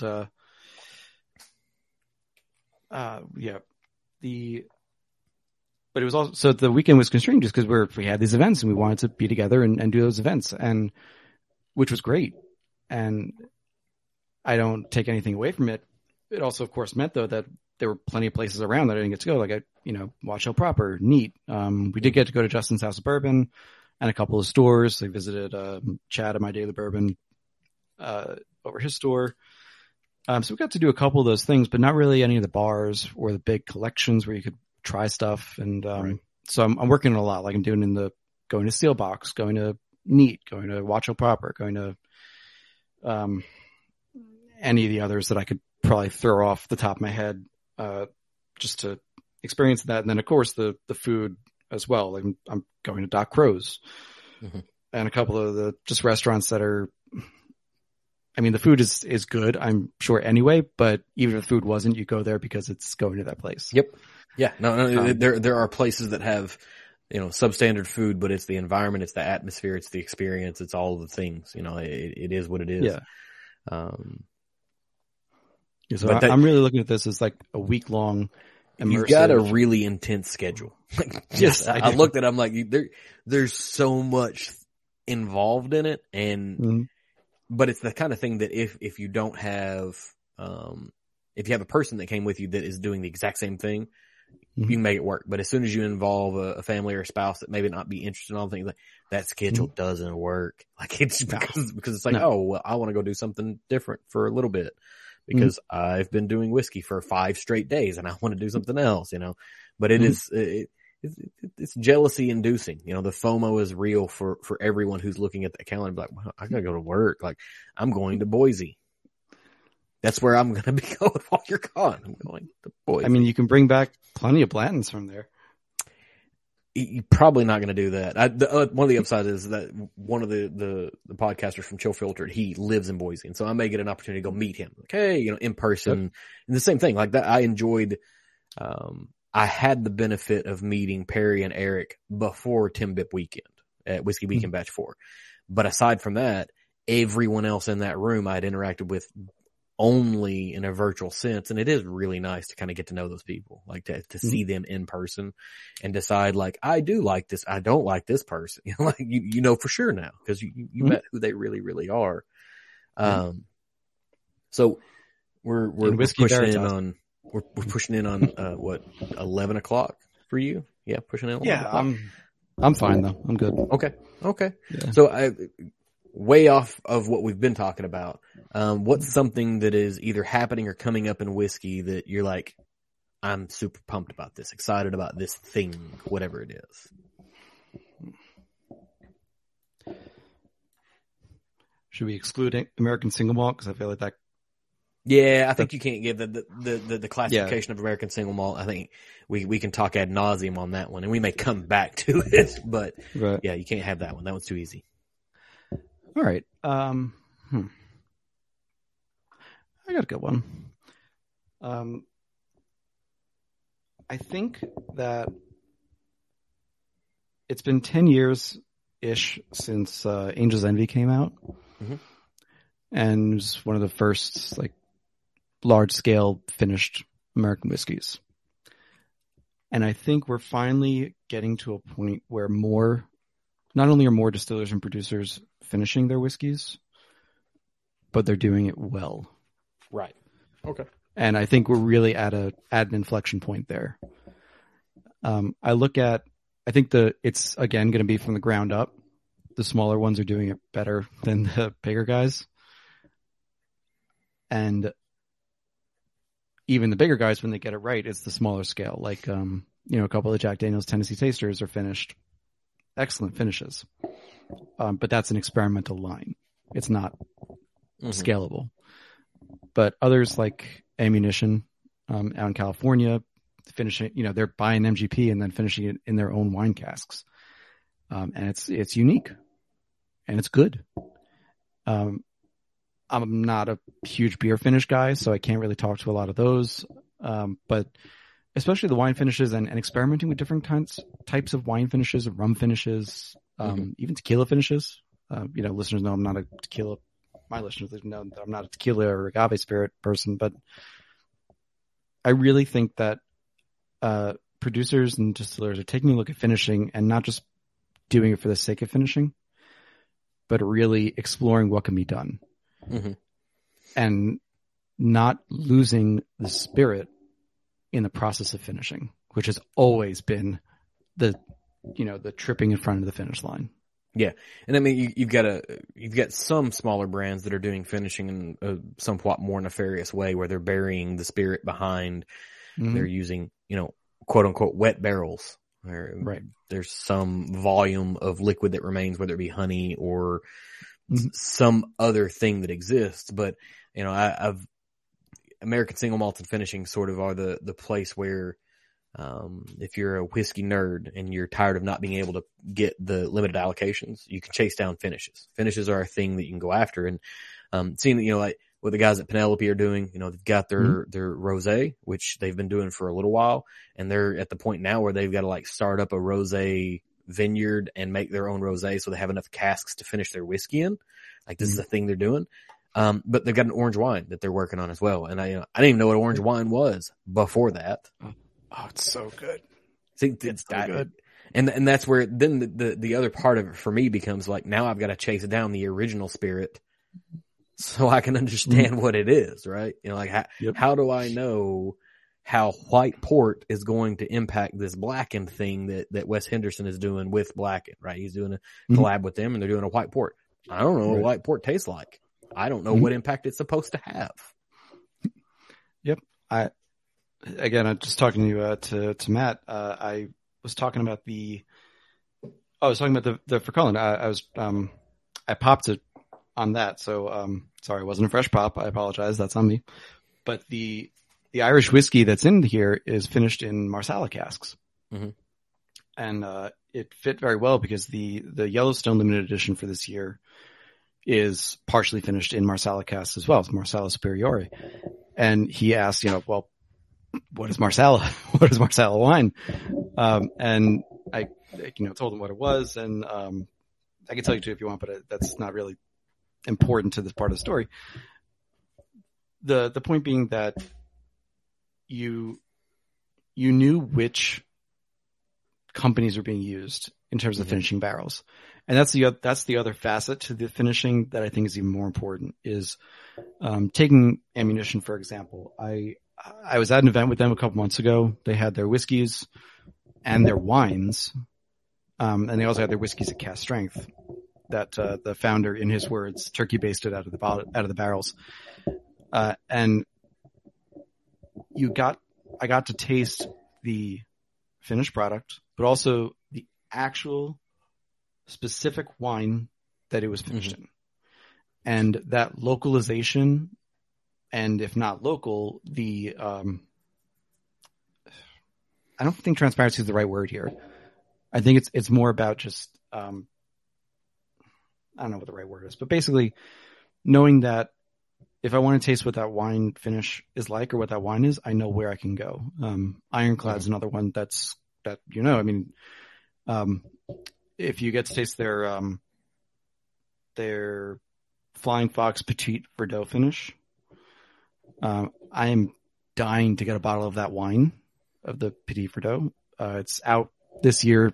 They'll probably get more next year. They're out of it this year. But I want to know because I want to taste that wine. I love the finished product, so I want to know what it is. If it's something I don't like, similarly, I want to taste what the finish was. And if it was a finished product, I want to taste what it was and see, was it the finish? Was it the whiskey? Right. Was it just a way that those two things merged together and it didn't work? Yeah. Because sometimes that happens. And I appreciate, because what they're exploring is provenance of the barrel, right? Like you're getting the provenance of the barrel, where it came from instead of just saying it's a cab barrel. Like it's just, Thomas More did, Chardonnay casks. Okay. Well, whose Chardonnay is it? And this is a thing that happens in Scotch too. Like, we're finishing in sherry casks or sherry butts or whatever. Like, is this good sherry or is it a company that makes sherry just so they can age it and then sell the barrel to a Scotch company? Because that happens as well, right? Oh yeah. What's good? I want to know where the company comes. And Bardstown's doing that. A handful of other folks are doing that. I think that the Hubers are aging in their own wine casks, and so you get even more. Because I think their blackberry wine finished bourbons are their blackberry wine. I think they've got blackberry, right? Yeah, they have blackberry. I think so. They've got so many; it's hard to keep track. Honestly, yeah. But they also they got a ton of other stuff. But the thing is, you can likely go there and be like, "Hey, where'd you get this?" And they'll be able to talk about it. Whereas you get into a big brand, and they're good luck. Good luck finding out where that port cask came from for anybody that's a major player. Yeah, I mean, I think Bardstown was really was one of the first to kind of embrace that idea. And you get a middle ground there where like the Chateau de la Baude finish, the Armagnac finish one was a great whiskey. It was really well done. It was balanced. You didn't lose the bourbon underneath or the whiskey underneath, I should say. And, cause I don't think it was all bourbon, but anyway, you don't lose it underneath, but you also got plenty of the finish. You knew that it was Chateau de la Baude. Maybe you didn't know like, obviously what vintage, maybe they mixed vintages or, maybe it was in temporal, a different line or whatever, but you knew at least generally where it was coming from. And for a company doing it at the scale at which Bardstown is doing it, I would say that's notable. And that's with the risk of being condescending, that's acceptable. To know that. It's acceptable. I mean, we have to give them our permission, right? Like as the preeminent whiskey nerds, like you have to ask for our permission to do these things. Of course. But I understand that there's a certain point at which you can't trace them anymore. Having said that, I do want to point to Waterford whiskey. As of this recording, I posted a review of their Gaia Organic series a couple of days ago. And this is more a plug for them than it is for me, I promise. Because their site, if you go scan the terroir code on the bottle and you go to the site, they list not only every single barrel that was used for the finishing, where the barrel came from, what the fill level was, what the weight was, what the volume was in that barrel, the age of it. I mean, in just mind-blowing level of detail, which says to me that others can do that too.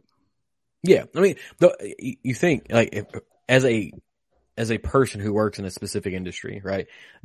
They are going to know all of those things because it's metrics they're going to track whenever they want to figure out how many bottles they're going to get from it, whenever you proof it down, what's coming from where. Like those are all things that they have in a database somewhere. It's are you capable and or willing, right? So some people probably are willing, but they're not capable. They don't know how to connect those dots forward into making it a palatable thing for end consumer to see. But then there's this other group of people that are not willing. They're capable, but they're not willing to do it. And then maybe there's a third subset that they don't know because they're sourcing their whiskey from someone else. And if they don't get it, they can't share it.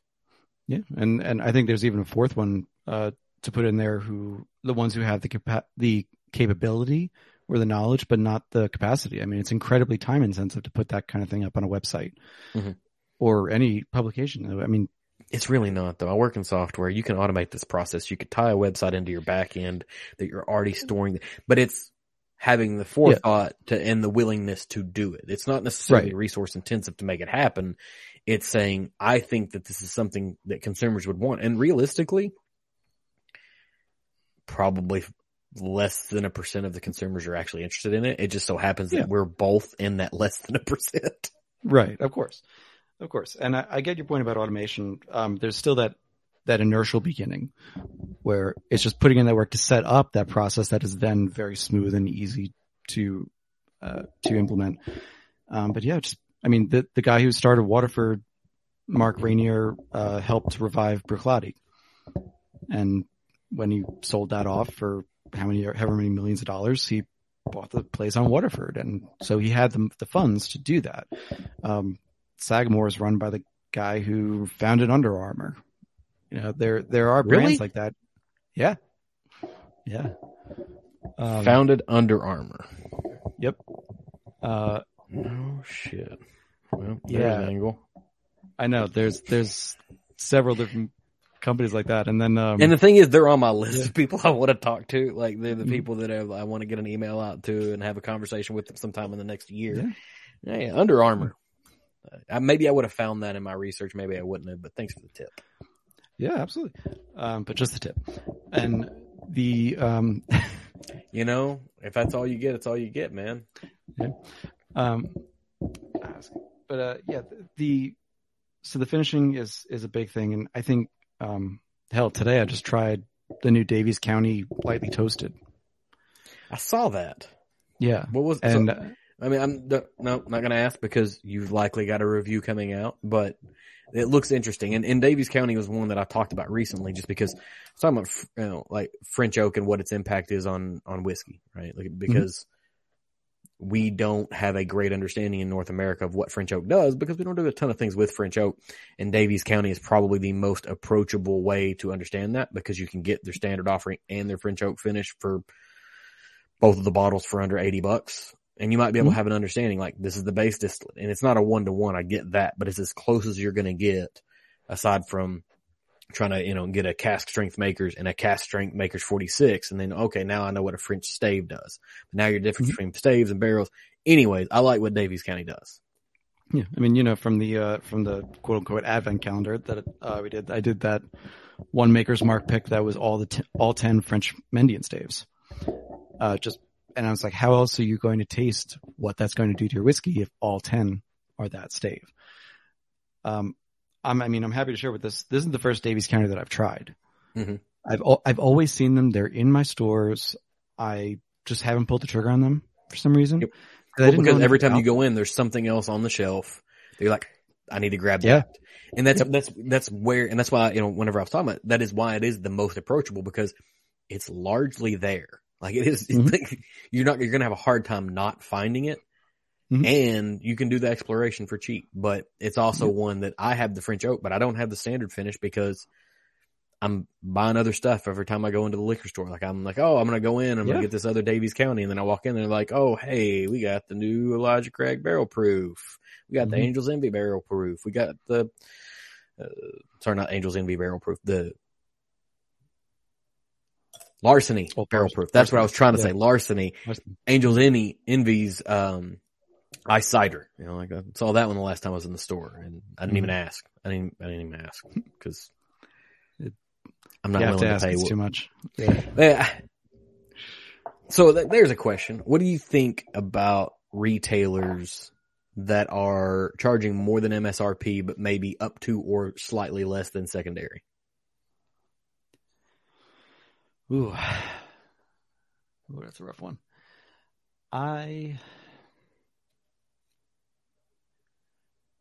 I've grown to be okay with it.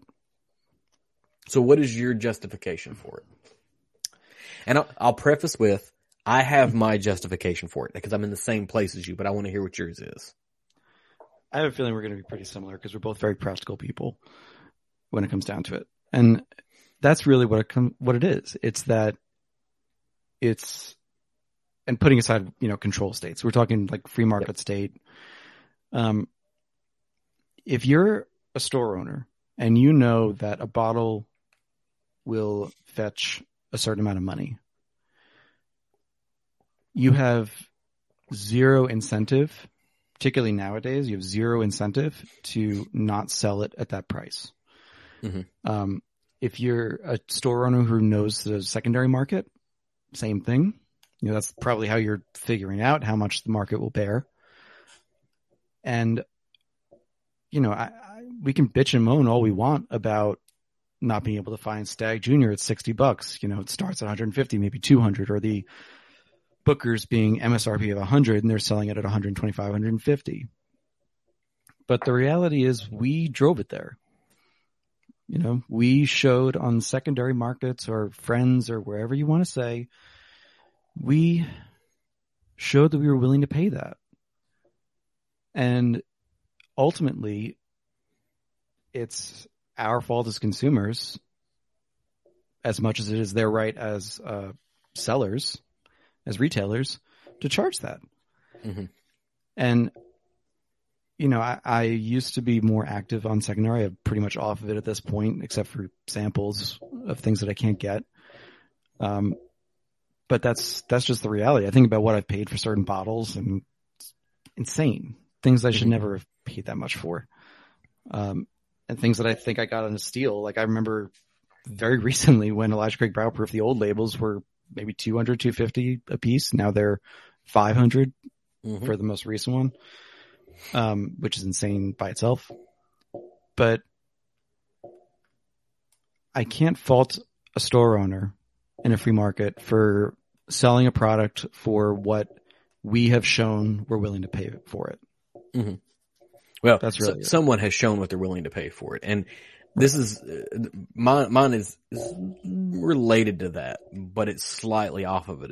The first part is I did some just basic research a couple months ago of, has inflation over the last 20 years impacted the price of whiskey the same way it impacted the price of other consumer goods? And it largely hasn't. Whiskey has not inflated at the rate that other things have until the last year or so. But prior to that, it stayed stagnant. It had moderate gains, but it did not match the rest of consumer products inflation. But as a store owner, the secondary market exists. And unless you are absolutely certain of who's going to buy that, I have a local store that has absolutely no problem selling things to me at near retail. because they know two things. Number one, it's never going to the secondary. It's always going to get opened, and maybe slightly more self-serving for them is that I'm going to rip the plastic off and they're going to get a pour of it before I walk out the door, because I appreciate the opportunity to purchase it at that level. And I want to ensure like this is not going to secondary. You know, they just did an Eagle Rare store pick, which they're slow rolling that out because people will try to flip that for another $40 or whatever.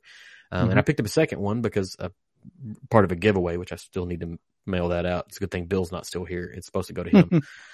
It's supposed to be not mailed. I wouldn't mail it. That would be illegal. I'm going to deliver it to him using a courier of some type. But anyways, so they have a choice of selling it to anybody off the street and knowing that that person is going to go out and gain another 200% off that bottle. The realistic point of that is that extra 200% on that single bottle is not going to make a difference for them because most of their money is going to come elsewhere.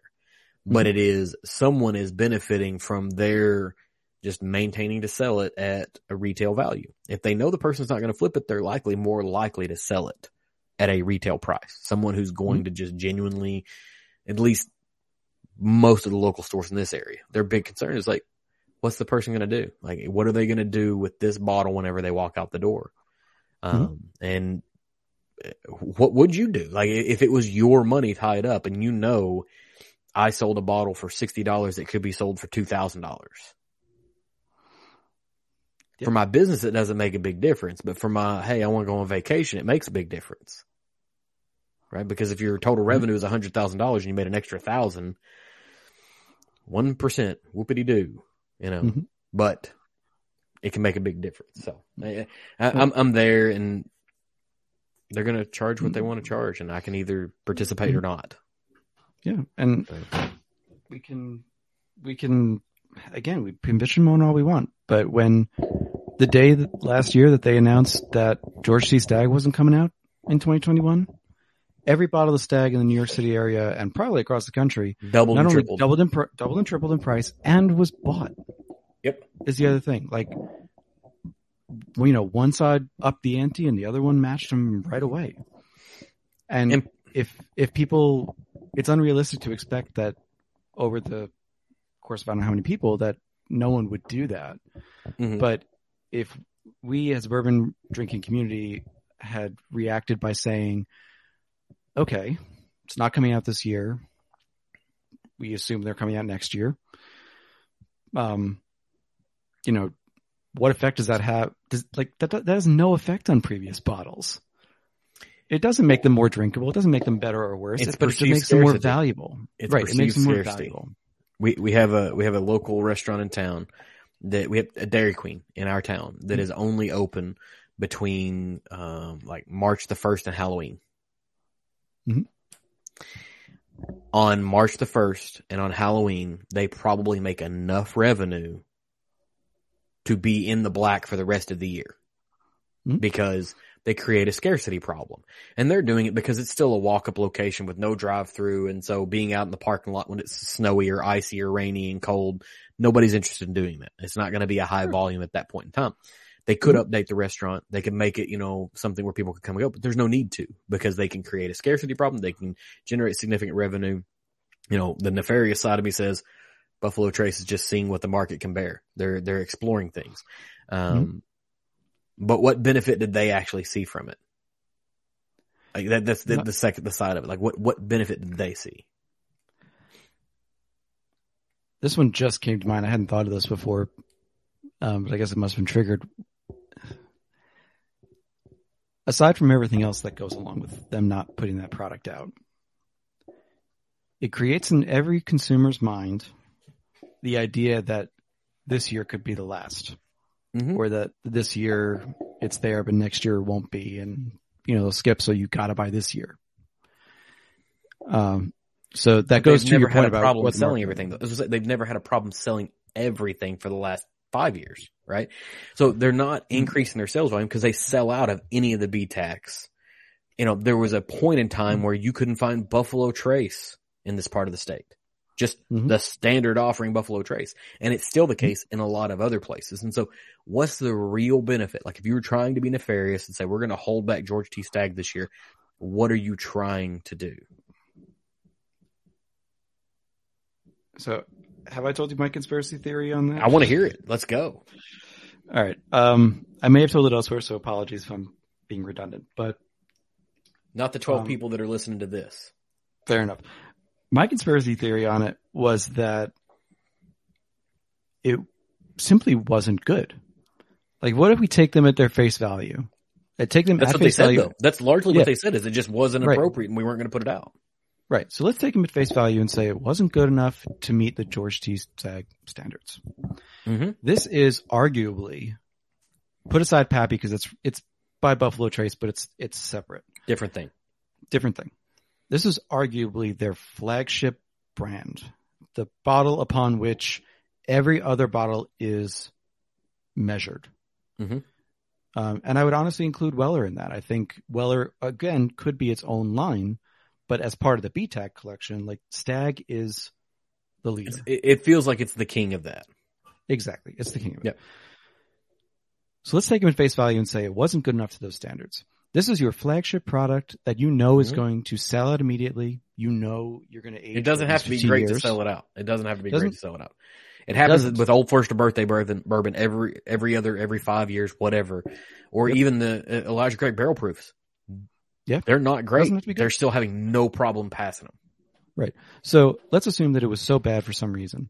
Now, Mhm. this is your flagship product and you're a probably billion, but let's say multi-million dollar distillery, owned by a multi-billion dollar company.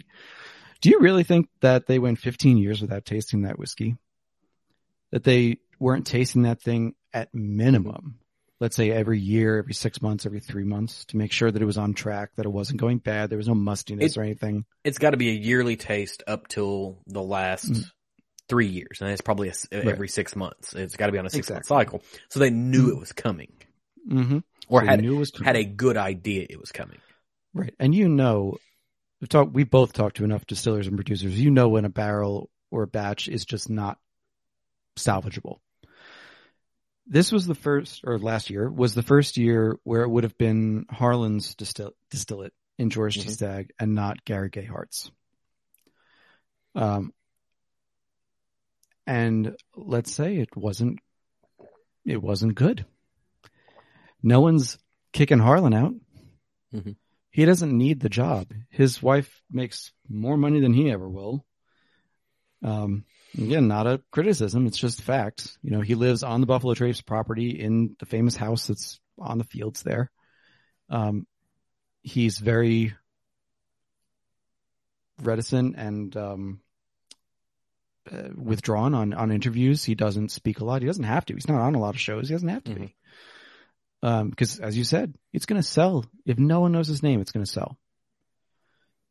But let's say this batch was really that bad. And you're Mark Brown, and you're having to decide, do we put out a product that we know is still going to sell, still going to sell out, still going to go for whatever on secondary prices and get our name out there with whatever, win every award despite how good or bad it is. But people will know that this was a subpar batch. And what if you are now looking at the next year's batches and worrying that they're also going to be bad? Do you continue to put out the good ones? Or sorry, do you continue to put out the bad ones, figuring, well, they'll buy them anyway and just, screw the reputation. They're going to say it's Stagg. It's always good anyway. Or do you really start looking through and worrying?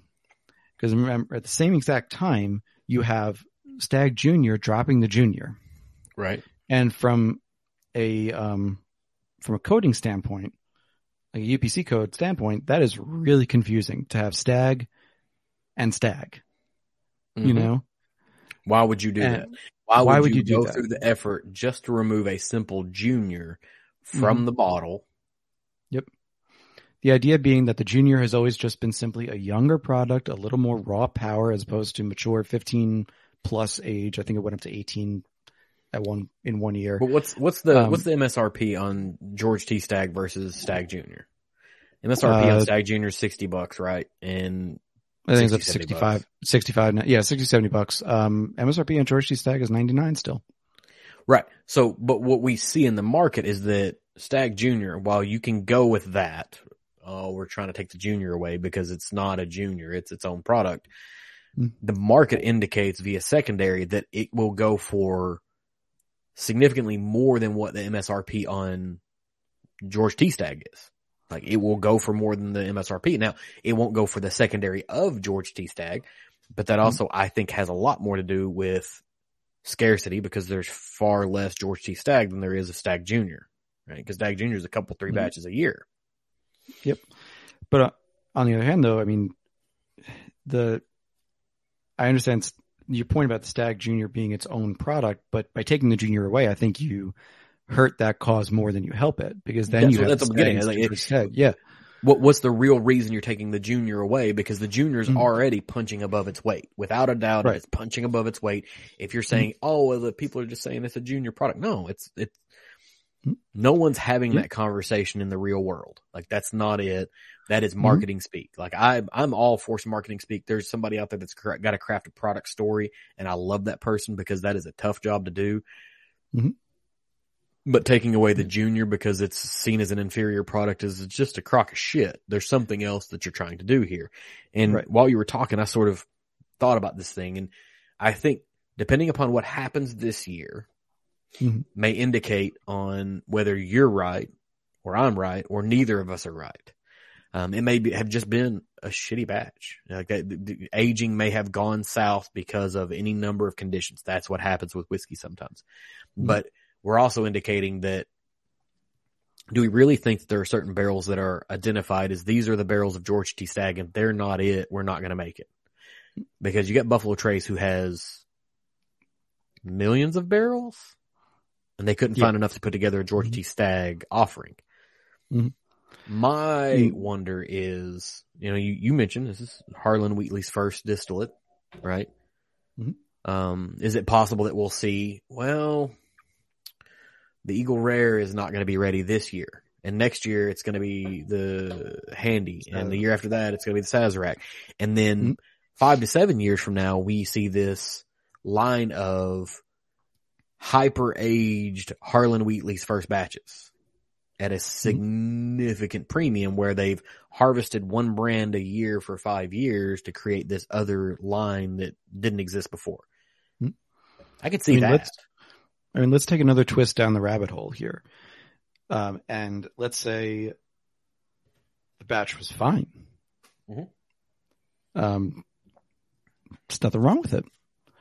But alongside that, they're dropping the junior from Stag Junior, and they're making it, I think they're still going to trying to make it a first-class citizen. They're trying to make it, peer. They're elevating it above the standard offerings. And will it elevate if it's still punching in the same ring that Stag Senior is in? Right. Because an easy counter argument to the batch wasn't good, maybe because it was Harlan's first batch, is that, the Thomas Handys have been fine. It's actually my favorite of the P-Tax, to be honest. The Weller, W.O. Weller, hasn't had a bad year, as far as I know. Not one that people are saying anything about. Right. I'm not a fan of the Saz 18 or the Eagle Rare 17, so I can't really speak to those. But the point being that if the other ones are good, particularly, the Weller is usually around 12 years old, so younger than the Stag. The Handy is 6 years old, 6 to 7. So it's already gone through the Wheatley years. Yes, exactly. So that stuff is still good across both bourbon and rye, wheat bourbon and rye. The Stag Juniors have mostly been positively received. You always have someone who doesn't like a batch, but for the most part, they've been. That's with batches like that. That's you're going to have your proponents and your opponents to everything. Right. That's just going to happen. So I think what's more likely is that they're temporarily, in the consumer's mind, they're combining the UPCs, they're combining the lines, and are going to rotate out what we think of as George T. Stag for the previous Stag Junior, produced at a younger age. It's got more power, more, I'll just leave it at more power. I've tasted all of them. I mean, those early ones were like breathing fire. They were really good, but they were like gasoline fires. And that way it's much cheaper. It's cheaper for them to produce a product that effectively satiates the same need for a high proof rye bourbon. Maybe they'll age state it. They've never age stated Stag Junior, but they usually say it's around 10 to 12 years old because it's on the process to being Stag. You know, make it a lower age statement so they can also replenish it faster, knowing that the 10 to 12 year old is going to sell just as much. You raise that MSRP $20 or $30 to match what George T. Stag is. And suddenly you've got basically the same product at the same MSRP that's cheaper to produce, takes less time, and is just as sought after. And all the meanwhile, the others products in the BTAC line remain what they are. They're not any older. They're the same age or younger. The Saz and the Eagle Rare, I mean, I honestly don't really get the point of those two products, to be perfectly honest. But they're doing the store picks of the Eagle Rare at 10 years. And it's age stated at 10 years. And it sells just fine at 10 years and 101 proof. 100 proof? I can tell you in a second, but it's over there. It's one or the other. It's 100 or 100. And they finally brought the 10 years back to the front of the label, and everybody feels very happy about it now. Exactly. But really, like, from a general consumer standpoint, who gives a fuck? They don't care. It's people like us who care, who are thinking, okay, Elijah Craig pulled the same crap when they had the 12-year on the front of the bottle, then they moved it to the back, then they removed it. So I think while I love the first conspiracy theory that it was just bad and, you know, Harlan made a bad batch or something, I think it's more likely that we're going to see over the next 2 to 4 years a replacement of George T. Stag as we know it with a Stag product that's somewhere in between Stag Junior and GTS, but still on the BTAC collection. But if you're going to go that route, why even bother with removing the Junior from it? If you're going to go into an intermediary version, right? Like, why even bother? Because right now the label that exists is catered to the bottle that Stag Junior lives in. But if you're going to go from, you know, George T. Stag and Stag Junior to some other thing, I would think you would want to rebrand the bottle entirely and the label entirely. And maybe you are just saying Stag only at that point, but it's completely new. But what if it's not? I mean, I'm kind of seeing as you don't have to rebrand at all. And I think that's what they would think of too, is that if you're replacing George T. Stag with Stag only, with just Stag on the front, both products still have the horns embossed in white. One's got a sticker label instead of it being embossed, but sticker labels are cheaper than embossing. One word instead of 3, or instead of 2 in an initial. It's not age stated anyway on the bottles. It's age stated only in the letters and the stuff on the website. Bottle doesn't have an age statement on it. And I think it creates the confusion, purposeful confusion, to say there's no difference. And if you get enough people saying there's no difference, even though there are those of us who know that there is, then you get to a point where someone just sees Stag and is immediately going to pay $600 instead of $200. Right. Well, but the thing is though, for the bulk of the places where they make money is not the people that are buying the Stags and the Stag Juniors and all that. They're making their money off Buffalo Trace. They're making their money off of, you know, Wheatley vodka or any other thing, right? Because we're still only talking about small volumes of product over the year at a higher price given, but it's just still a small volume of product. My thought is if they remove George T. Stag from the BTAC lineup entirely, that will be perceived by a lot of the whiskey nerds as the harbinger of doom. Like, this is the beginning of the end because they're already starting to jettison BTAC bottles. We're saying, well, we're not going to do this BTAC bottle. That's it. The bourbon boom is over. It's on its way out because some of the staples, you know, BTAC is a staple of whiskey nerddom, period. Pappy's, BTACs, some of your Parkers, some, there's certain things, your Fitz's that just, you're a whiskey nerd and, you know, we all talk about, I don't really care about it. But if somebody walked up to me and said, hey, I've got a 23-year-old Pappy that I'll give you for retail, done and done. No problem. Mm-hmm. I'm not going to pay secondary for it, but I would do it, right? But also I'm not actively searching for that because, you know, whatever else. But if that went away, I'd start to like, oh, what's happening here? If the staples of the segment are gone,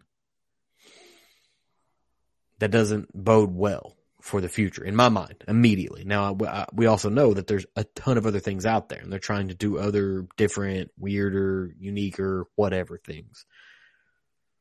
I don't know. I think removing if you remove Sazerac or you remove Eagle Rare, you're probably okay because people aren't looking for that. Handy, Weller,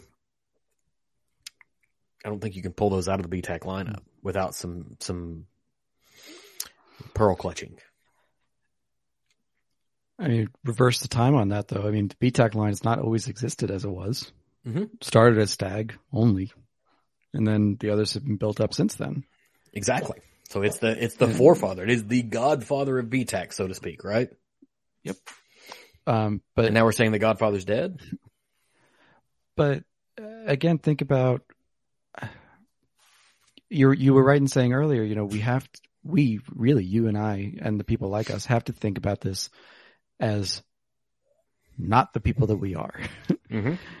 as the everyday consumer. The everyday consumer is, as you said, they're going to buy what Buffalo Trace makes their money on. The Buffalo Trace, the Eagle Rare 10, the stuff that's on the shelves, Wheatley Vodka. George T. Stagg, as it stands now, is probably a loss leader for them. Given how much time... I don't know if it's a loss leader. They've got to break even on these things. I feel like they're breaking even because at the end of the day, they're still storing in a warehouse. They're paying taxes on it, but they're likely just breaking even. So loss leader, maybe not, but they're not making a ton of, if any, money at MSRP on these. And that goes back to this concept of, you know, inflation has not met. And, you know, if you're not paying $10 a year, you're probably nowhere near what it's valued, and it's probably higher than $10. You know, we've had this idea of $10 a year for a long time. It's probably $15 or $20 a year.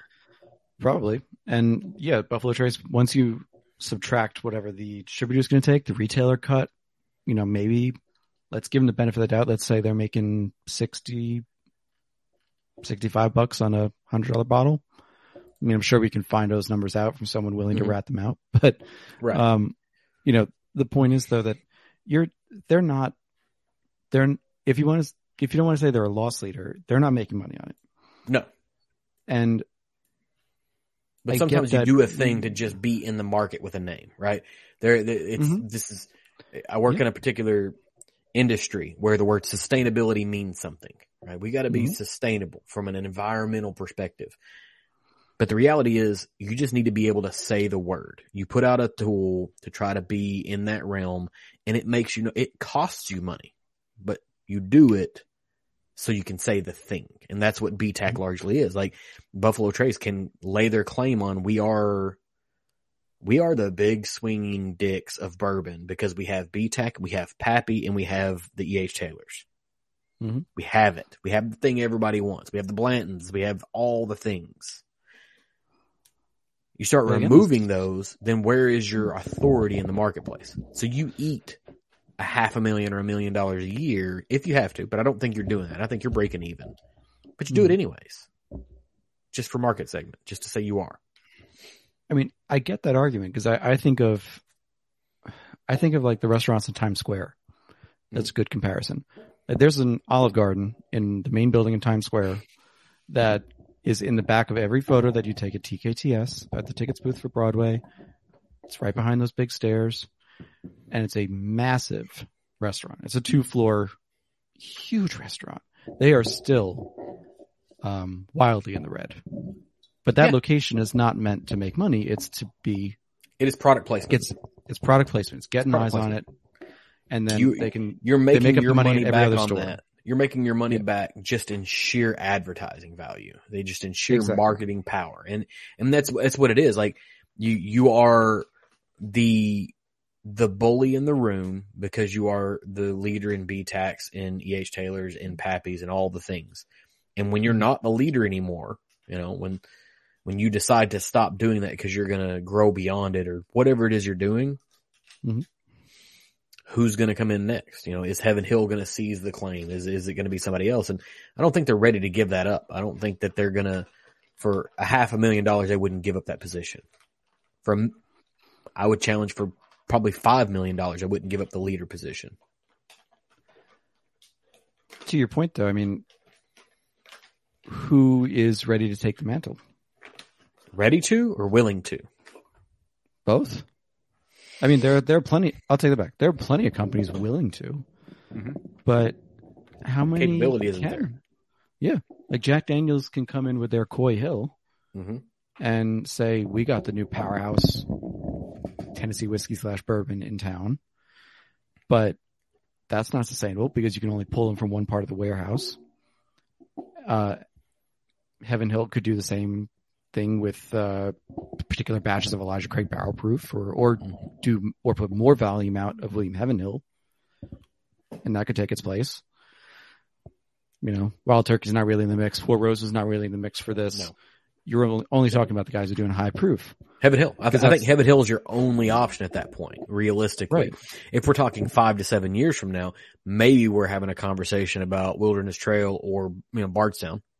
Maybe they're a part of that conversation at that point, but they're still too young to try to take that mantle on. And I think taking Heaven Hill, I think it's without question Elijah Craig Barrelproof would be the one that probably would step into that role. They could do William Heaven Hill, maybe, but they would have to scale that up so significantly. They're gonna have to do fits. They're gonna have to do fits because it's a weeder, and weeder is what people are after. But they're not replacing the Weller line. That's the thing. They're replacing George Stack in this scenario. Okay, that's fair. And the thing about Fitz, the old Fitz, has always been too that it's 100 proof bottled and bond. Well, so you're not wrong. So to replace the premier line of a BTAC, they're going to have to lean on Heaven Hill or something else. But to replace the standard Weller line, they're going to have to lean more into the old Fitz realm because they've got to push that out to kind of make it work. I think, right? So, I mean, they've got the foundation poured to do that between Elijah Craig and between Larceny. They've already got people interested in advanced age or proof things. So if they just say, we've got a 15-year version of this that is incredibly limited, and so it's something else. It's some new name. It's whatever. They can price condition. Part of me also wonders, is Buffalo Trace doing this because they've seen what Bardstown is able to do with their pricing, right? Like, I don't know what you spend on for Killen, but let's just take, prime example, Matt from ADHD Whiskey, his blend that he did, which is not necessarily significantly aged, is $180 a bottle. They're charging less than $100 for BTAC line. So they're going to start slowly pulling that on the market and then bring it back and be like, well, we're going to have to increase the price because it's just the barrels aren't aging the way we want them to, and the selection size is going to be smaller, so the price has to go up to justify the line. Or they're going to try to price condition us. I wouldn't say they're wrong. But... No, but the backlash is going to be harder against the heritage brands. I mean, Bardstown's able to do that. Wilderness Trail can do that. I mean, hell, Nashville Barrel Company, it's not even it's NDP. They can do that. Barrel can do that. Barrel's putting out these... I want to buy Nashville Barrel. I just can't. Can't. I don't trust them enough yet. Neither do I, and I think there's the same product out there for less. The exact same product out there for less. But I mean, Barrel right now is testing the market with these gold label releases and seeing that the market's going to bear. They're still not terribly beyond what it probably should be at an advanced age, right? Because we just said it's probably closer to $15 a year, $15 for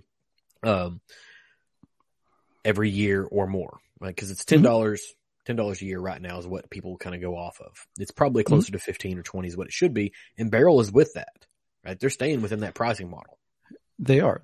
But the thing is with Barrel, and I'll take my own review on this as a prime example. Like I reviewed the gold label Seagrass, and I said, I loved the gold label Seagrass. I loved the gray label, arguably better, but I love the gold label.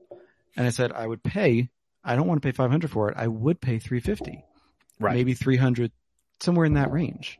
Mm-hmm. So that's already saying 3 times what the MSRP is for these other whiskeys. Now, Barrel could, if they find through market research that the $500 mark is just too much, Too high.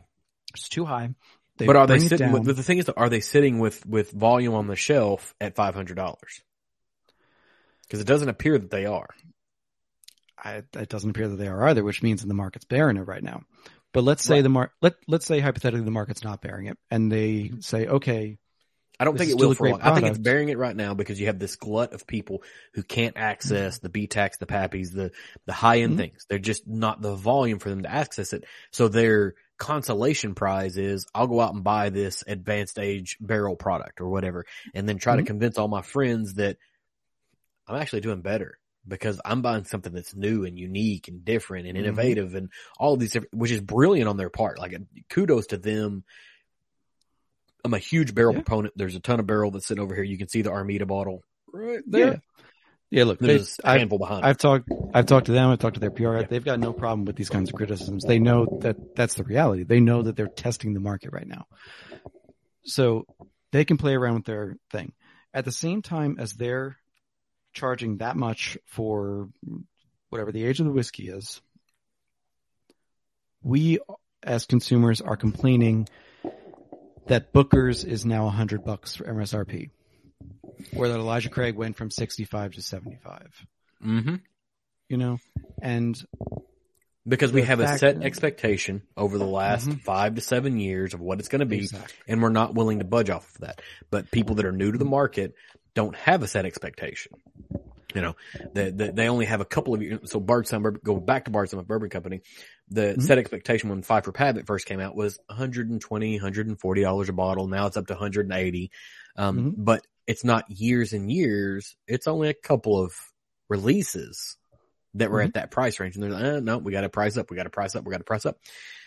It's our fault. Like we're not accepting of the price changes that should exist, right? Whether you like Booker's or not, it shouldn't be $60. It shouldn't be, because there are standard shelf offerings every day that are $60. It should be more than that. But as soon as we're like, oh, we're up to 75, then everybody's like, well, screw these guys, you know? Yeah. But let's stay with the Booker's example. Like, we know Perry has stopped buying Booker's. I skipped batch 1 this year. Still none left on the shelves. It's not like we're making some protest non-buy that is going to... We're not making an impact by not buying it. Someone else is going to buy it. Exactly. And to your point about people, the differences between guys like us, people like us, I should say, and the market as a whole, or new entrants to the market, if you go back to, like, they know the name Booker's. If we don't buy it, new entrants to the market are going to buy the Booker's because they've heard the name and they're like, oh, it's Booker's. It must be good. $100. All right. It's not too bad. Well, and it's not even new entries to the market. It's the market that we are creating with the things that we talk about, right? Is because we're the whiskey nerds, right? And then there are other new whiskey nerds that are coming into it all the time, but they're also have been around for a while. You've been around for 3 or 4 years and you've never seen a Booker's. And now we're just saying, this year's Booker's is not great. But this is the first time they've seen one on the shelf because some people like us are starting to pass on it. They're going to snap it up. It's their first chance to get a Booker's. But then there's this other group of like whiskey bros, right? They're not at the nerd level.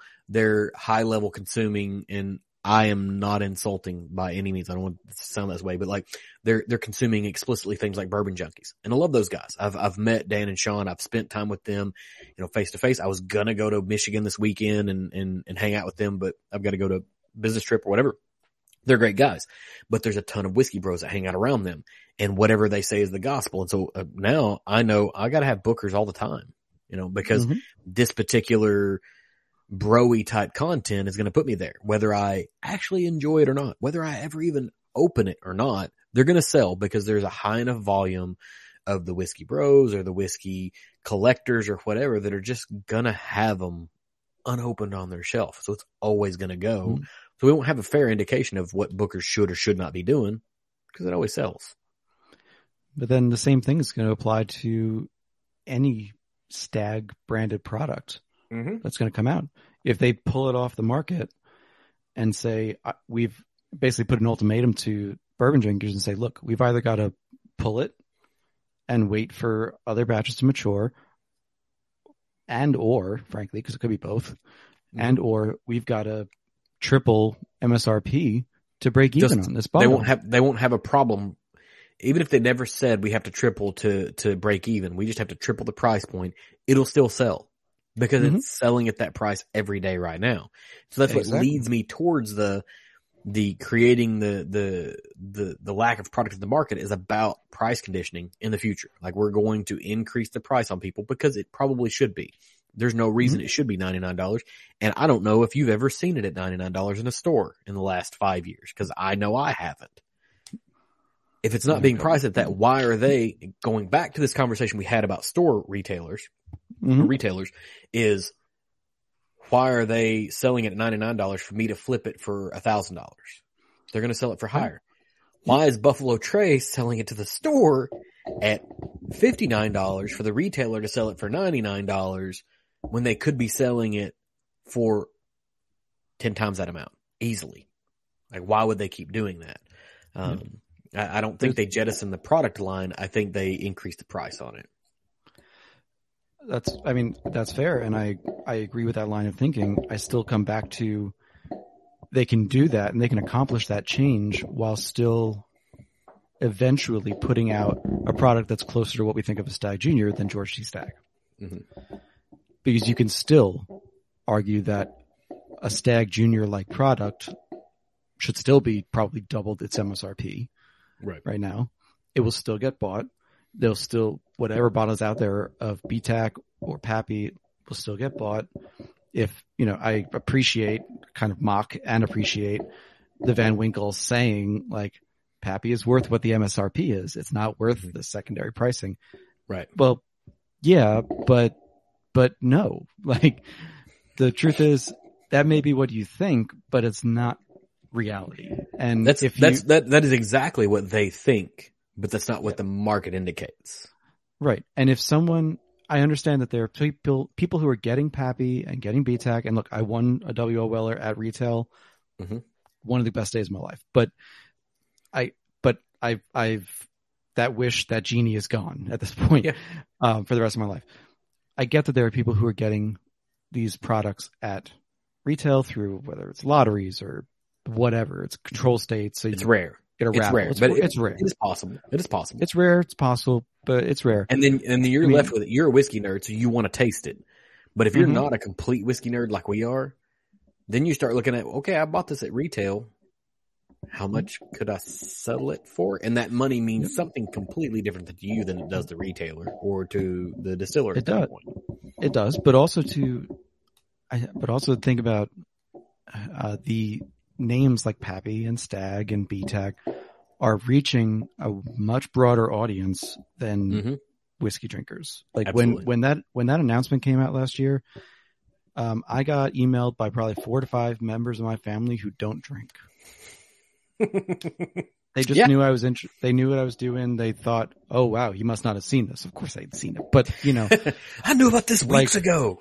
Right. Like I got the notification at 3 a.m. that morning that the announcement was coming out 4 hours later. I knew, but the point being that those names have bookers, same thing. Those names have entered the larger zeitgeist beyond our own community. There are going to be people who have nothing to do with whiskey, who don't drink, who don't give a shit what brand it is, who are going to search out and buy the Pappy or the Van Winkle 10, 12, whatever they can find at whatever price they can find for their boss as a present because it's a nice thing. They don't care what the MSRP is. They don't care if it's paying the $69.99 for the 10-year or if they're paying the $300 for the 10-year. They're going to buy it because it says Pappy on the front and their boss is going to appreciate it. They don't give a shit that it's whiskey or a watch. It's clout, plain and simple. Yeah, it's not about the product. Or it's not about what the actual thing is. It could be a whiskey. It could be a watch. It could be a car for all we know, because some of these whiskeys go for car prices. Yeah. You know, it's well, not and clout about becomes that scary. anymore. Even like these clout bottles become really scary because, you know, at a very, very much more like reduced level last year, whenever, Belle Meade did their honey release, right? They have a limited selection there. You get in a lottery. I won my opportunity to get it. I'm like, heck yeah. I went and, you know, pick up my bottle, and then it's like, I don't want to open it. Mm-hmm. My immediate reaction, I don't want to open it because I'm afraid that it is not worth what I paid. It is not worth the clout that it carries with it. And I would challenge, it's not worth the money that I paid for it. It was damn good. I was very impressed with it, but it's not worth the money I paid. It's not worth the clout that was revolved around it. But for someone, it might be. And then so then I tried to make sure I shared it. That was, you know, I brought that to Timbit weekend, left there and make sure people finish it off. There are certain things that are like that. Like they become scary for whiskey nerds because what if it's just not good? Mm-hmm. And we're burdened with the knowledge of even if it is that good. Like when I won that Weller at retail, I knew immediately that if I went to a secondary, I could sell it for $1,200. Exactly. Easy. And then it went higher. And at that point, you're getting into a territory where even if it's the best thing you've ever had in your life, is it worth that much more to keep it or sell it? And if it's the best thing you've ever had in your life, it's worth keeping. But the statistical odds are that it's not. It's not going to be the best thing that you've ever had in your life. And now you could flip that on secondary for the financial value of a trip to Kentucky for a handful of days. And which is more meaningful, that bottle or the trip? Right. Where you get any number of other bottles that may also not be the best thing you've ever had in your life, but will be experiential, will be have some more meaning to them. And we're burdened with that knowledge of secondary markets, of what things are really worth. It's a tough burden. It is. But it does become an issue when you start questioning, like, we know that Stag can go for more. And that's really the crux of this entire argument, is that the MSRPs for BTAC line, for Stag, for all of these things from Buffalo Trace should have doubled or tripled. I would say years ago. Tripled or quadrupled at this point. Right. Where we are in the boom, in the market, in the even just factoring standard inflation over the last 10 years, they have not increased where they should have. Right. And that should have happened in like 2016, 2017. You know? We might not see the secondary market where it is right now if they hadn't, because when your margins get lower, do you want to take the risk? Because this is where I find myself thinking about this all the time. And it's one of those places where you kick yourself. Like, it's like, oh, you know, if I'd have known what Bitcoin was going to do, I would have put all my money in Bitcoin, you know, of course, 15 years or whatever.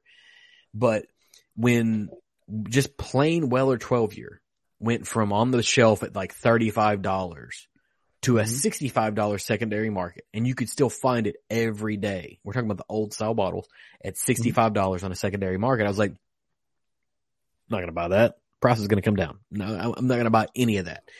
If I'd have taken every bit of my 401k and bought every bottle at $65, I'd be retired right now. Because it's now what, $500, $400, whatever. Like, it's just, it's bananas. Yep. And secondary markets are, from what I've heard, and I'm honestly saying that, I'm not being facetious, they're slowing down. Yes. Are they slowing down because there's a lack of people wanting it, or is it because people are becoming concerned about an impending recession? I think they're definitely getting pinched in how much discretionary income they have. There's also, I think it's a market correction, just like any 10 to 20% correction the stock market would have.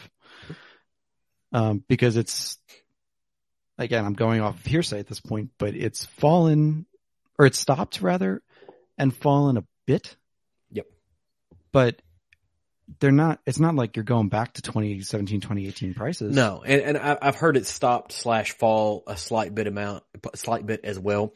And the initial version of that for me was, we hit this weird point in everyone's life. Like, we're going to talk about 2020 and 2021 for the next 40 years, how they impacted people.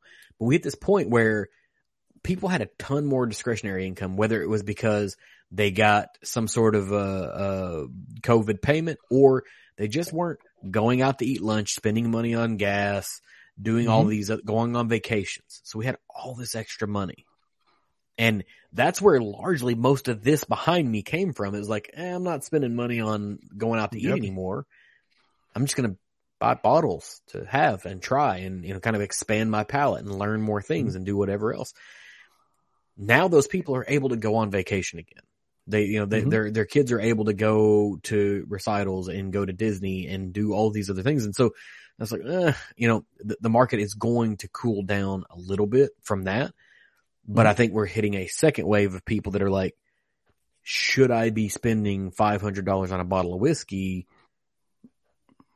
if we're going to see gas prices stay at $5 a gallon, or if the cost of groceries are going to go up by 25%? Like, are these things, is that going to be the death of the bourbon boom? Is a recession scare and or a recession? I mean, it certainly could be. The larger companies for sure, and most of the smaller ones who want to grow are still expanding. They're still pumping out more and more. I mean, what's the one that's building a new, I think Sazerac is building like a 400 million compound in Indiana. Yes. Yeah. Like, you don't put that kind of money in if you give a shit about a recession. Well, I mean, recessions are short term. I mean, largely, a depression is long term, but recessions are short term. Companies are smart enough to recognize that. And so they don't see a whiskey boom stopping anytime soon. But we're talking about a different scale of secondary markets. Maybe the secondary markets die off, but whiskey is still being consumed at a high level. People are still willing to buy the bottles at MSRP. They're just not willing to spend 10 times in MSRP to buy things anymore. Right. So maybe guys like us pass on it, but the people who don't know about secondary markets or are new to the market and just want something really nice on their shelf are still going to buy it. Yeah. Well, I mean, if the secondary market goes away, the secondary market purchasers go away. So that means maybe some of those things that we want, we can get again. Like we're able to see things on the shelf because they're not buying to flip. Like there's this large quantity of people. I never thought there were a ton of like flipper type personalities in this community. I'm in a town that has less than 20,000 people. Like it's a small town. And I'm like, there's not a huge volume of people that are interested in whiskey at this level, or I would have started a whiskey club at this point, but there's no flippers. And I was in the store one day and this dude runs in and he was like, they had set out 2 bottles of Stag and I picked up my bottle. I did the thing I'm supposed to do, leave one behind for somebody else. Whiskey karma is a real thing, and he runs in and he picks that up and he finds a bottle of Blanton's. He finds all these things and he's like, sweet, I can't wait. Like I could see it in his eyes. He's out in the parking lot snapping pictures for secondary market sales. And I'm like, this is a small town in the middle of nowhere. Why is this shit happening? And I should have known then. That's when I should have went out and bought all the $60 Wellers that I could have bought. It's over. But you got the whiskey karma that you didn't, and I mean, I don't know that it's paid off yet. Maybe not, but arguably, and I think this is a good way to kind of circle back to why we do this in the first place. We get to do this. Yeah. Well, because I deep dive on it. Like anytime my wife's like, hey, let's do this new thing. Like, do you want to do the thing? Because when you do the thing, like, there's no like halfway where we're going all in on this whatever it is, we're going to go and volunteer at the local community theater. We're like, okay, we're going to get on the board of directors. We're going to help raise money. We're going to make them more profitable. We're going to build sets. We're going to help direct. We're going to do all the things, just all the things. And so that's why I'm here, because I have an addictive personality maybe, but not like at an alcoholic level, just at a consumption of information level. Yeah, I would agree. I would put myself in the same thing. You know how many conversations I'd have with family members, my mother-in-law, any number of people when all these bottles started showing up, and it's like, are you okay? Are you becoming an alcoholic? I was like, no, I still drink 1 to maybe 2 drinks a night, probably less on average. Like, there's spans of days where I don't have anything to drink. Yeah. I mean, it happens on a regular basis. I had a recent scare. I went 2.5, 3 weeks without drinking anything. And, I mean, I had a shitload of samples to catch up on afterwards, but I know, like, I could never safely drink everything that I have in the house just right now. If I never got another ounce in here, it's not just You've not done the happening. math, haven't you? You've done the math on how long you could continually get drunk and not run out. I could, and given my tolerance, it would still take quite a lot. This is when you know your collection is out of hand, is when you do the math on it. Like you're like, okay, I know I have X such amount of bottles, and I know how much ounces are in a bottle, and I know how many ounces I can generically drink and be okay. Like, and then you run the math out, and you're like, I could drink and get drunk every day for 3 years and not run out. That's when you start a podcast, so you can justify all this. This is the guy that I was talking to last week, who is it was a whiskey tangential podcast. You know, it was just somebody that I really wanted to talk to. And I was like, yeah, I just started the podcast to have an excuse for having all the bottles, you know, like, oh, yeah, this is, you know, there's a little more to it than that, but that's what it becomes.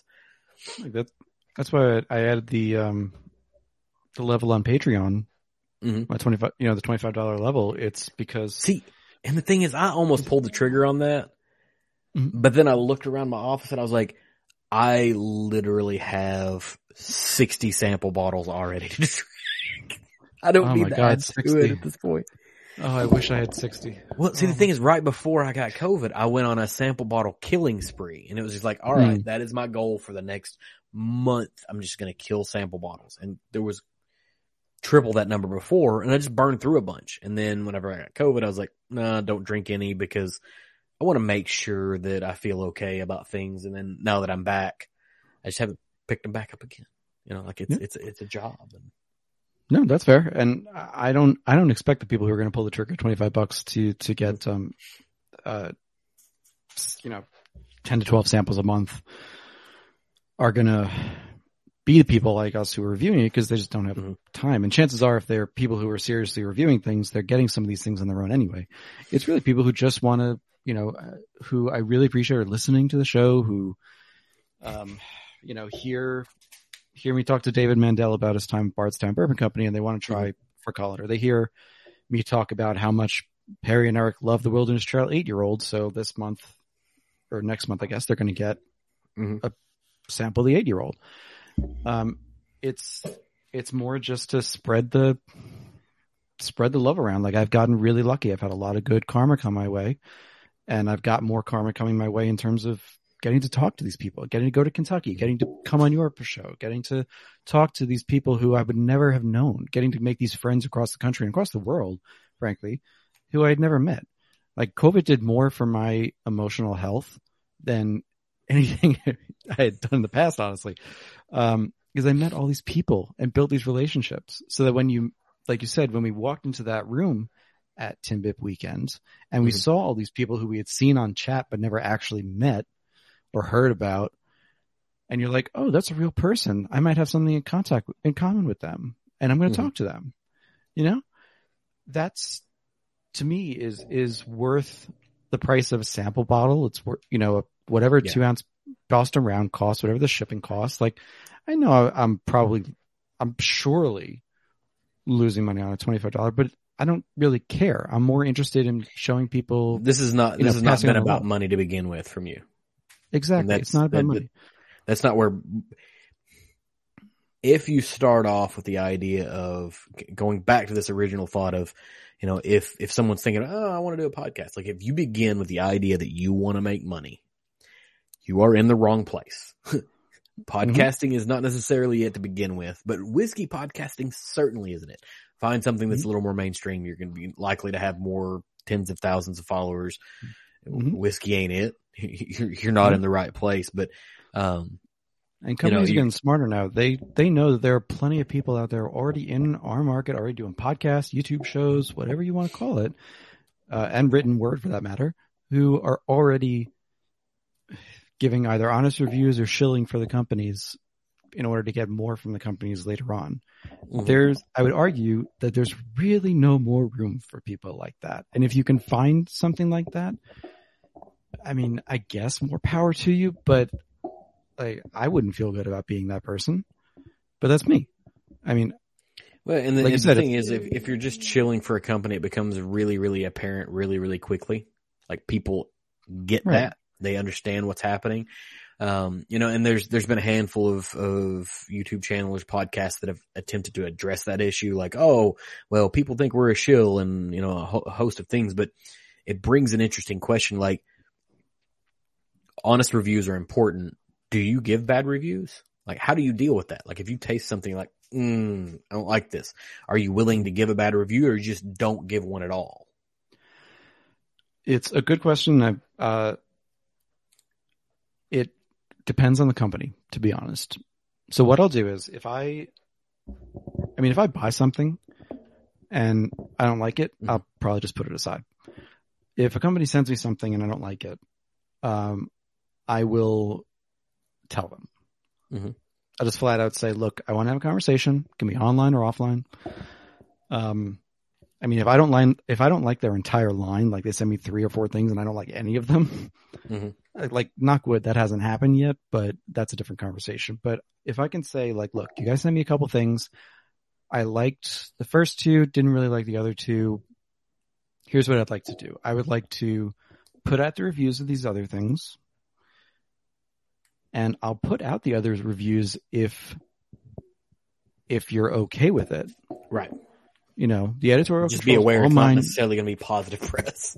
Exactly. Like, you have to understand, you don't get a say in what's said in that review, but I'm giving you the option to have it withheld. And I do that also only with what I judge to be companies for which a bad review like that can make a serious negative difference. Like Heaven Hill can, I'm not getting anything from them, so maybe that's a bad example. But they can weather a bad review from David. They can weather a bad review. Right. They can weather your bad review. Exactly. But a brand new craft distillery that has just launched, Hidden Barn. Hidden Barn might be negatively impacted by a review at this point because they're right off the rip. Now, upside, you don't have to give one because everybody already has. There's a bunch of people that's dumping on it already. But like, that's going to be an impact to them, even with a name like Jackie's Icahn behind them. That's sort of the way it works. Right. But if I'm dealing with like a craft distillery in Brooklyn or something that's not a Kings County, because I think Kings County can weather a bad review at this point. Yeah. They've got like cult classic status in craft, right? So you get those, like Wilderness Trail got to cult classic and then became what is considered a heritage distiller now. But before that, they were there. Bardstown Bourbon Company is there. I would challenge.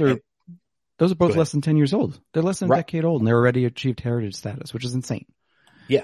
But that speaks about their volume. It speaks about their quality, but they were there. Like, people were, and they pushed out their 8-year, and it is one of the better bottles of whiskey I've had this year. I'm not going to say it's the best, but because I did have pretty special pour at the Michter's distillery this year during a very distinct tour.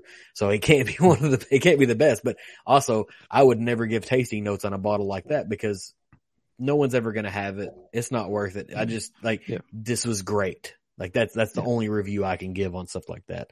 Yeah. But if you're making the pilgrimage to Michter's in Louisville to pay $800 or $1,200 for an ounce of a pour, you don't give a shit what it tastes like. You're doing it because you're set. You can say you've done it.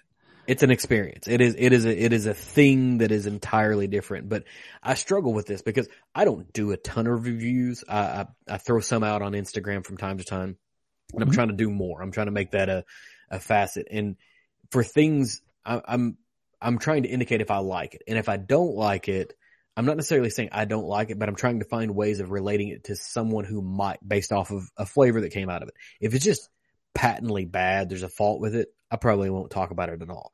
But luckily, everything is coming out of my personal collection and no one has asked me to review anything. So it's just my opinion. I don't have any expectation. I haven't really hit the point where I've had a handful of things that have been sent to me, but there have also been things we've talked about on a podcast with a human being on the other side. Five Trail sent me some stuff, and then I talked to David Coors, which, it's kind of cool to talk to a guy whose last name is Coors of the Coors Company. Like, that was kind of cool. Yeah. But, it just feels bad to give a bad review, and I don't want to ever get to the point where it feels good to give a bad review. Yeah. And I don't want to ever get to the point where it feels good to give a bad review. And I don't want to ever get to the point where it feels good to give a bad review. And I don't want to ever get to the point where it feels good to give a bad review. And I don't want to ever get to the point where it feels good to give a bad review. Yeah, you shouldn't get to that. I think if you get to that point, you've become a cynic, and you should probably take a break from the hobby. Well, I'm cynic everywhere else. Like, I'm a cynic in my job, so I want to keep it there and make this a fun thing. I mean, I am too. I'm a sarcastic asshole everywhere else, Right. and here. But so I can't disclose the name of the company yet. I'll tell you offline if you want, but I can't say it on air. I ended up getting in contact with them kind of in a very roundabout fashion. And I'm hoping to have them on. They're going to come onto the podcast at some point. But they are a brand that has grown in their locality over about a decade now. Put out a bunch of different things, some very interesting products. And I asked for samples because I really wanted to try. Mm-hmm. And the owner, who's also, I think, the head distiller, said by email, he said, here are kind of background notes for what each of these things are. So you get a better sense of not necessarily the tasting notes, but what they're intending this to be. And I think intention is a huge thing in your reviews, because if you're expecting something and that doesn't meet your expectations, that's not the whiskey's fault, it's yours. If you expect every 12-year-old bourbon to taste like Elijah Craig Barrel Proof, you're going to be disappointed. And similarly, if you expect every 1 to 2-year-old rye to taste terrible, you're also going to be disappointed, and you're going to go in thinking they're wrong. So this company, the guy said, look, and I checked this because I had to make sure it was true. Look, you are the third national reviewer that we've sent this to. The other two are Fred Minnick and the Whiskey Wash.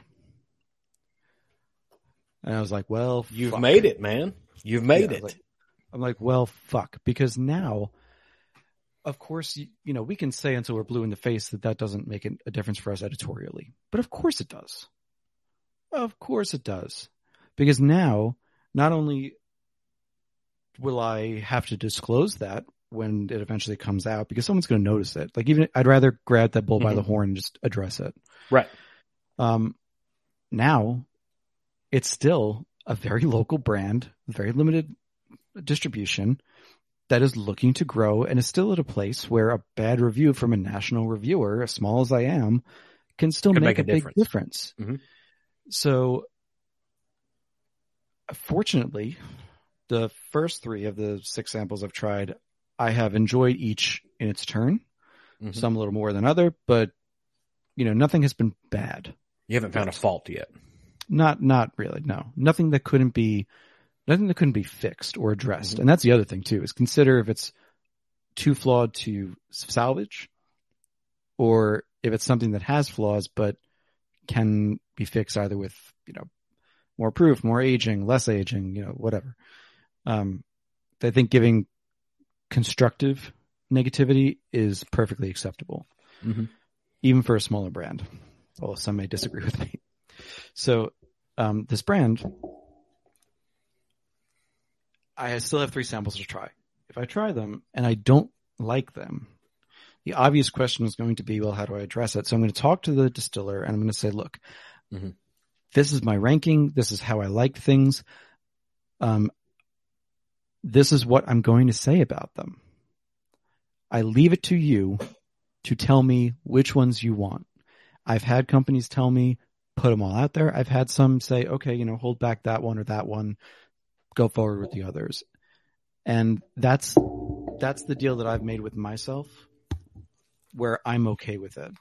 Like, if they provided you a sample, that's the way you do it. But if it is just something you taste, I guess if you bought it yourself and you're like, I don't like this, are you going to send it to them as a notice like, hey, I'm about to put this out? Or is this only for provided samples? I would say only for provided samples. If it's something I bought myself, then I just make a judgment call. And in that case, it's much more about, it's not even about the negative review, honestly. It's about, does the review add anything to the milieu about it? Gotcha. And if it doesn't, if it's just a negative review, then I don't really care. Like, I'll stand behind it, but I just look at it and say, well, what am I adding here? And for that matter, for the low end of the scale, because God knows I've asked this question myself, and I've asked other people who have done reviews for a lot longer than either of us have. Mm-hmm. I've said, like, what do you do with those that you would rank like a 1 out of 10 or unsalvageable or just bad? And there isn't consensus. Like, there are people who will say to keep your journalistic integrity, you have to put every review out and you have to be honest, even if it might hurt the brand. There are others who say you can't put a review of, let's say, under 4 out of 10 out there because then people will stop sending you things. Now, that happens to be bullshit. I've proven that wrong. But I think the point behind it may remain the same, that if you start shitting on everything, then people will be at least more hesitant to send you things. And I think you also have to be really open to exploring something in a different light based on conversation. Mm-hmm. And with that, I can speak to one, which I'll say was Middle West Spirits and their wheat whiskey. Because when I first tasted it, it wasn't bad. It wasn't to that level. It was just like, I didn't really know what to do with it. I thought it was okay. It's fine. But like I'd rather get the Bernheim or something. And there aren't a lot of wheat whiskeys out there. So a negative review on that has a significant impact just because there aren't a lot of comparisons. Mm-hmm. So, but if somebody Googles wheat whiskey, there's not that many options that are going to come up, and you're going to be one of them. Exactly. So I talked to the distiller, and he happened to say, before I even suggested it, don't look at this as a bourbon type product that happens to be a wheat whiskey as opposed to a wheated bourbon or something like that. Instead, this was designed as a wheat whiskey in the style of a single malt. It's 95% wheat, 5% malted barley. Barley's not there for flavor. It's just for enzymatic conversion. But I retasted it after hearing that, and it did change my notes on it. Because then I'm thinking about going back to the point of intentionality. What is the distiller intending to do with this product? And that's what you have to measure it against to the best of your ability. Black Button Distilling, I point to as a frequent example, because their 4-grain blue label bourbon at 92 proof, around 2, 3 years old, a lot of people would describe as young and grainy. Mm-hmm. And I instead felt that the grain was so clear and flavorful and clean. That was the intent. That was the intent. Like they said they don't want to hide the grain. They want you to know that they're using Danko rye. They want you to know that they're using local New York barley and New York wheat. Dancing Goat wants you to know they're using Danko rye. Stolen Wolf wants you to know they're using Rosen rye. Mm-hmm. So of course they're going to be grain forward. And this particular distillery I can't mention, they want to be grain forward because they want to show what their locality can produce. And to that point too, and then I'll shut up, is that when you say something is young, which is the most common criticism of craft anything, what do you mean? Do you mean that it tastes like it just needs more age? Do you mean that you can taste the yeast? Do you mean that you're tasting fermentation? Are you tasting grain that you don't like? What does that mean? That doesn't connect with the average consumer. That is not something that the average person, that is not something that me 5 years ago would have had any context to put behind it. Mm-hmm. But the problem is that me today has exactly the problem you just indicated. When you're saying young, it could be 5 different things, but I know to look for those things. When I taste it, like you're saying young, and what you could be saying is that it is grain forward. And that's one of the things that I'm really encouraged by with craft distillers, with people like Dancing Goat, is that they're not shying away from grain forward, because that used to be an insult. It's like, oh, it's grain forward. You can really taste the corn in this. And their statement now is, it's corn-based whiskey. Why shouldn't you taste the corn in it? Like, what are you trying to like, what are you after? Are you after it being just caramel and brown sugar and, vanilla and all of the standard bourbon notes, and you don't even know corn's in there anymore? That's fine. There's 1,000 whiskeys out there like that already. We're doing something different. And I'm encouraged by those things, that they're taking on those things that historically would have been insults and saying, It's not an insult. It's a characteristic that we're okay with, but anybody who's producing a review has to provide something more of value than just saying it's young. What does young mean? You know, I was with the folks from Bespoke Spirits, and they have technically young stuff, but they're aging in a different fashion. And I was incredibly surprised by the rye that was, 3 months old or whatever their number is. It didn't taste 3 months to me. It tasted older than that. But if I'd have said young, what does that mean to somebody else? You know, right. And I understand, and I'll address the obvious criticism of intentionality, which is that you're then moving the goalposts for each whiskey. If you're going by the intentionality of what the distiller is wanting you to taste and wanting you to experience in that pour, then yes, I fully admit you're going from you're not dealing apple to apple, it's apple to orange at that point. Having said that, if you're open about that as a reviewer, that's fine. Mm-hmm. I still have my scale, and the scores that I give will still are still accountable to that scale. But when someone asks, like, how does this whiskey rate higher than this one, and yet the notes make it sound like the second one was better, even though the rating was lower, it's because I'm rating them based on what the expectations are, right, and what it should be. And the 9-month-old Dad's Hat that I included in the advent calendar, I know some people didn't like it. I thought it was 5 years old when I first tried it. Mm-hmm. So to me, that didn't taste quote unquote young. And that's, young doesn't mean anything. That's just it. It's an arbitrary value that we've assigned to it. I mean, all flavors arbitrary. Like when I say banana and you think banana, we're going to think different things. Maybe I'm thinking an overripe, mushy banana and you're thinking banana runts. Mm-hmm.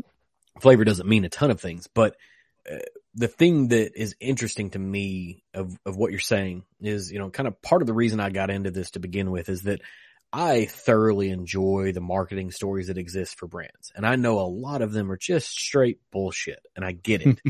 But for the average consumer, that story means something, and they connect with it, and it impacts their overall experience with the whiskey in the same way that you're trying to measure the intentionality of the distiller, and it impacts how you tasted it, right? You tasted it blind, you give your notes, you don't like it. Then you hear them tell you what they're trying to do. They're carrying you on a story with them. It's not the same thing as a marketing story, but I guess technically it's a marketing story. But they're saying, I guess the point there's a difference though. Right. Yeah. This is my intent on how I'm trying to get there. And you're like, okay, I can appreciate what you're after. I get it. I get what the thing is, if I'm trying to recreate a whiskey from the 1700s, it's probably not going to be aged in a barrel. It's going to be white dog. It's going to be a host of other things. But if I tasted that blind, I'd be like, this is crap. This is just, okay, now I get what you're trying to do. And if I measured against what your goal was when you set out, and I can create that as a part of my tasting notes, I want to. I want to fill out the rest of the story, because aside from the yous and the me's and the Steves of who's in chat right now, like, we're looking at it through a microscope, but most of the folks who might stumble across my random website and see the random words that I wrote down, the story impacts how they how they taste the things. It impacts how they relate to it. It impacts how they talk to their friends when they're drinking it together. And that's just as important. It is a part of the experience for them. But to that end, when you taste stuff, do you go somewhere after you've tasted it kind of as a sounding board? Do you go and like look at specific websites where there's tasting notes already? Like, is there a palate you trust? Like, I just don't feel great about this. I want to go see what somebody else said. Like, is there a place? For me, no. For whatever reason, and this isn't to say that my palates are high and mighty. It's really not. That's not what I'm intending to say next. I have a pretty good sense of when my palate is off. And that can be whether it's truly off, like there are flavors I'm getting that I shouldn't be getting, or whether it's muted for some reason, or, I just I've built a good innate sense of when it's off. And if I know my palate is off, I'm not tasting that night. Mm-hmm. And I'll do it when my nose is right, when my palate is right, because it's not fair to the product to, put it through a shitty machine, basically. In terms of looking at other things, I will say there are palates that I do trust. Rarely do I trust them universally. There are certain palates I trust more for ryes. There are certain palates I trust more for craft. There are certain palates I trust more for heritage brands, who aren't, like, for example, who aren't going to just say the Coy Hill is amazing because it's a high proof. I want someone, I look for people who generally have similar wording. Like they'll use the same kind of vocabulary, or at least things that I'm familiar with, so I know what I'm dealing with. And that's just a matter of building your tasting vocabulary. Like I've started using sultanas a lot, which are just golden raisins. But I use it because for whatever reason, sultana to me has a different connotation in my brain. Mm-hmm. It goes more towards like a dehydrated white grape, as opposed to the golden raisins that you pull out of the box as a kid. Of course I know they're the same thing. So impress me on them. Yeah, they're the same thing, but I think there's a difference. It's like saying that Pepsi and Coca-Cola are the same thing. They're both corn sugar based sodas. They have distinctly different flavor profiles. If you go to a restaurant and somebody says, "Hey, I want a Coke," and they're like, "No, all we have is Pepsi," you say, "Okay, that's fine." But it's distinctly different. And so, from one brand to the other, yeah, it's still a dried grape, but it's going to be treated differently. It may be, have some additional flavoring that is created. So I get what you're after. Like having a specific brand makes sense. Yeah. And to that, let's take the cola note. I mean, there are things that I get cola syrup in, and sometimes it's more general, like just that dark, unctuous sweetness that's clearly very sugary, but also has that depth and richness in the back end. Sometimes, most of the time, honestly, I find it's a pretty general note. Sometimes it is very specific of like, it's Pepsi, or it's, the Mexican Coke out of a glass bottle, or, that's a big difference. That's a big difference. Huge difference. But if you're just talking about the cola syrup, sometimes it is the same. Right. And one of the ways that I know that I'm also off, frankly, is I'm particularly sensitive to red fruit varieties, to woodiness, and to what kind of pepper is hitting the tongue. So if I am smelling something on the nose and I can't tell, and it has a fruit note, and I truly can't tell like what category of fruit it's in, my nose is off. If I'm tasting something and all I can taste is wood, and it's not an Eagle Rare 17 or a Saz 18 or an Elijah Craig 18 for that matter, if it's not oak water, but all I taste is wood, maybe I need to revisit that. If this is a fairly young whiskey and I'm getting just, slammed with oak pepper on the tip of my tongue, something's not right. And maybe it has been in the cases once in a while that is just the profile, that it's some differential fruit, or there is a lot of woodiness where there shouldn't be. But to me, that says something might be off with mine, and I don't take the chance of reviewing it. But I also want to go to one of the other points you made, which is when you made this kind of implicitly, which was if you go into a liquor store, us, newbie, anything in between. And I say newbie with the utmost love because we all were newbies at one point. Yeah. And we really should remember that. If you're just looking at a bourbon shelf, like I'm still intimidated when I go into a Total Wine. Like there's so many fucking bottles on the shelf. It's overload. It's overload. You don't know who. You have to break it into sections mentally and be like, all right, I'm going to examine this section and this section. Like you become a robot of cataloging information. Yep. And we also have the extra thing of like, we see this brand. Where does this brand come from? Mm-hmm. is this a Total Wine brand? I'm harking on Total Wine. It's just an example. Don't, Right. if you're listening, cool it. We're still friends. We're still friends. We're still friends. But like we know that 2 Stars, horrible name for a bourbon anyway, but we know that 2 Star is a Spirits Direct brand that Total Wine sources and they put out under their own label. We know that any number of other brands on the shelf are non-distilling producers who have bought MGP in some form or fashion and made their own product out of it, or just bottled it as is and put it out. So we've got that extra knowledge to be like, okay, I got to check. Is it's distilled in Indiana, but produced here? The fuck does that mean? So in that case, the names, the labels, the information on the label become incredibly important. And I think about, to your example of the White Dog, and like, if you just tasted it blind, you'd be like, the fuck is this? This is disgusting. Versus knowing it's White Dog and being like, oh, this is a really fresh flavor of this whiskey. At Stolen Wolf, I got to try their Rose and Rye at 131 proof right off the still. Yep. I've gotten to taste Westward White Dog. That tastes like Outback brown bread. It's fucking delicious. I would drink the White Dog as soon as I drink their cask strength. Mm-hmm. The next episode of the podcast that comes out, it's going to come out. I'm taking a week off when I'm in Kentucky, and then should come out the week after. Is with Van Brunt Stillhouse in Brooklyn, and they have a white rye that is it's a rye, 100% New York rye that is aged for about 4 months in their own used barrels.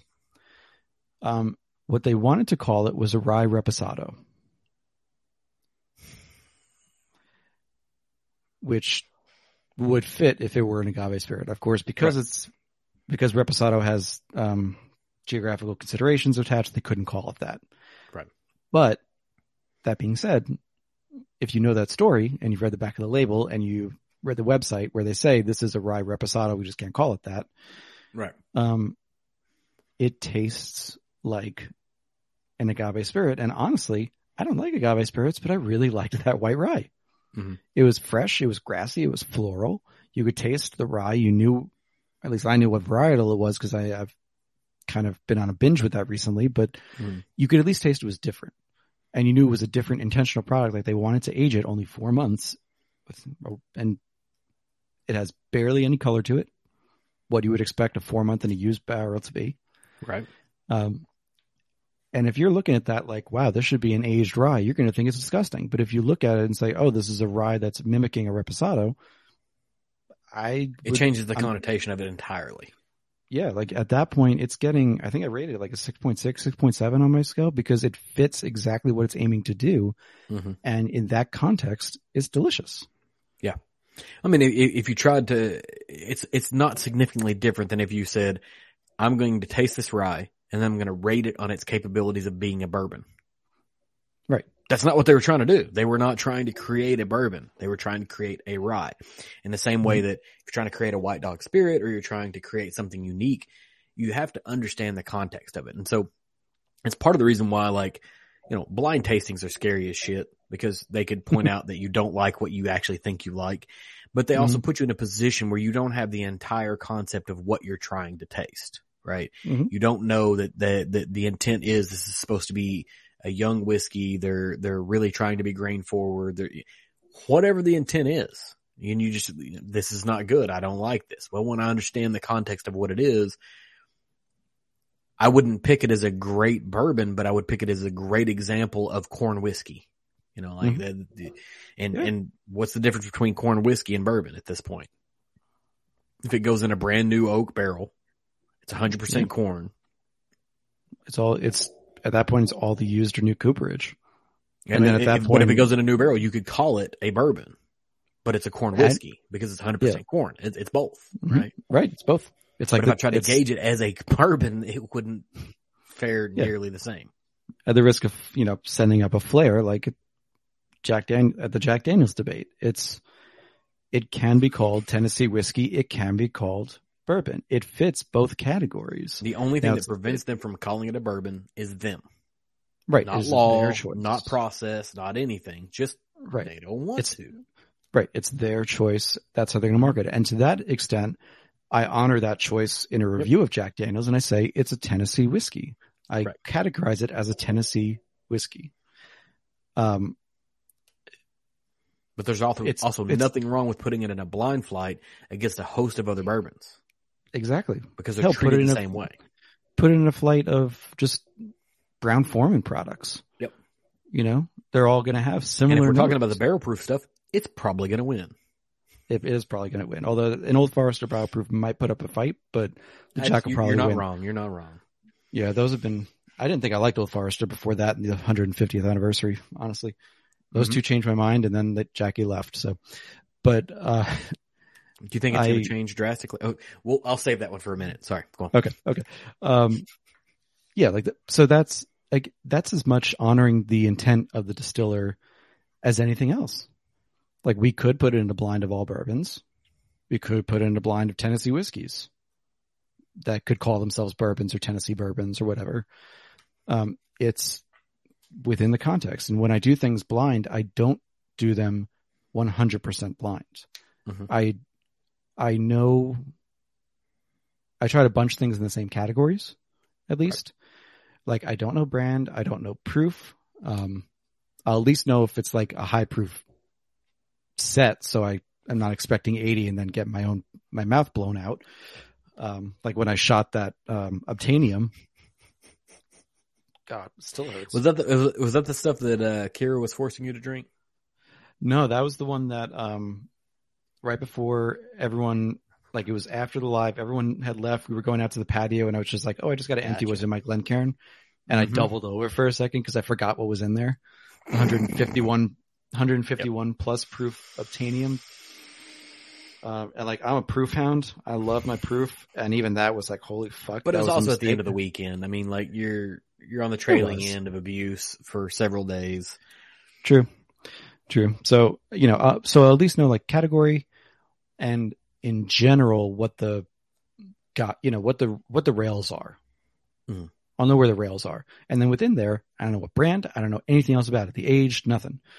What kind of wood it was. I'm just looking for what are the flavors that I'm getting. What am I experiencing? Where is it experiencing? Where is it hitting my tongue? Where are certain flavors hitting my tongue? Front is where I usually get pepper. Mid palate might be a little richer. Back palate's going to get some of the more smoke. What's over here in the mouth, kind of in the jowl versus under the tongue or back down further? What occasionally, this is kind of rare, but what hits the top of my palate? There have been a couple of things that have done that and it's shocked me because I'm like, the fuck is it doing up there? It shouldn't be there, but it's certainly interesting when it happens. Right. And that way, I think I'm trying to strike a balance between, I want to know that context. I want to know at least some context of what something's going to taste like or what it should taste like versus just going blind and saying, well, this thing tastes like shit because I'm expecting it to be something and it's really something else. And again, that would be my fault, not the whiskeys. So I'm gonna go back sort of to a statement, and it's not gonna be direct, right? Because we were talking, you loosely mentioned Jackie, but I don't even want to go back to Jackie. Mm-hmm. I want to ask you.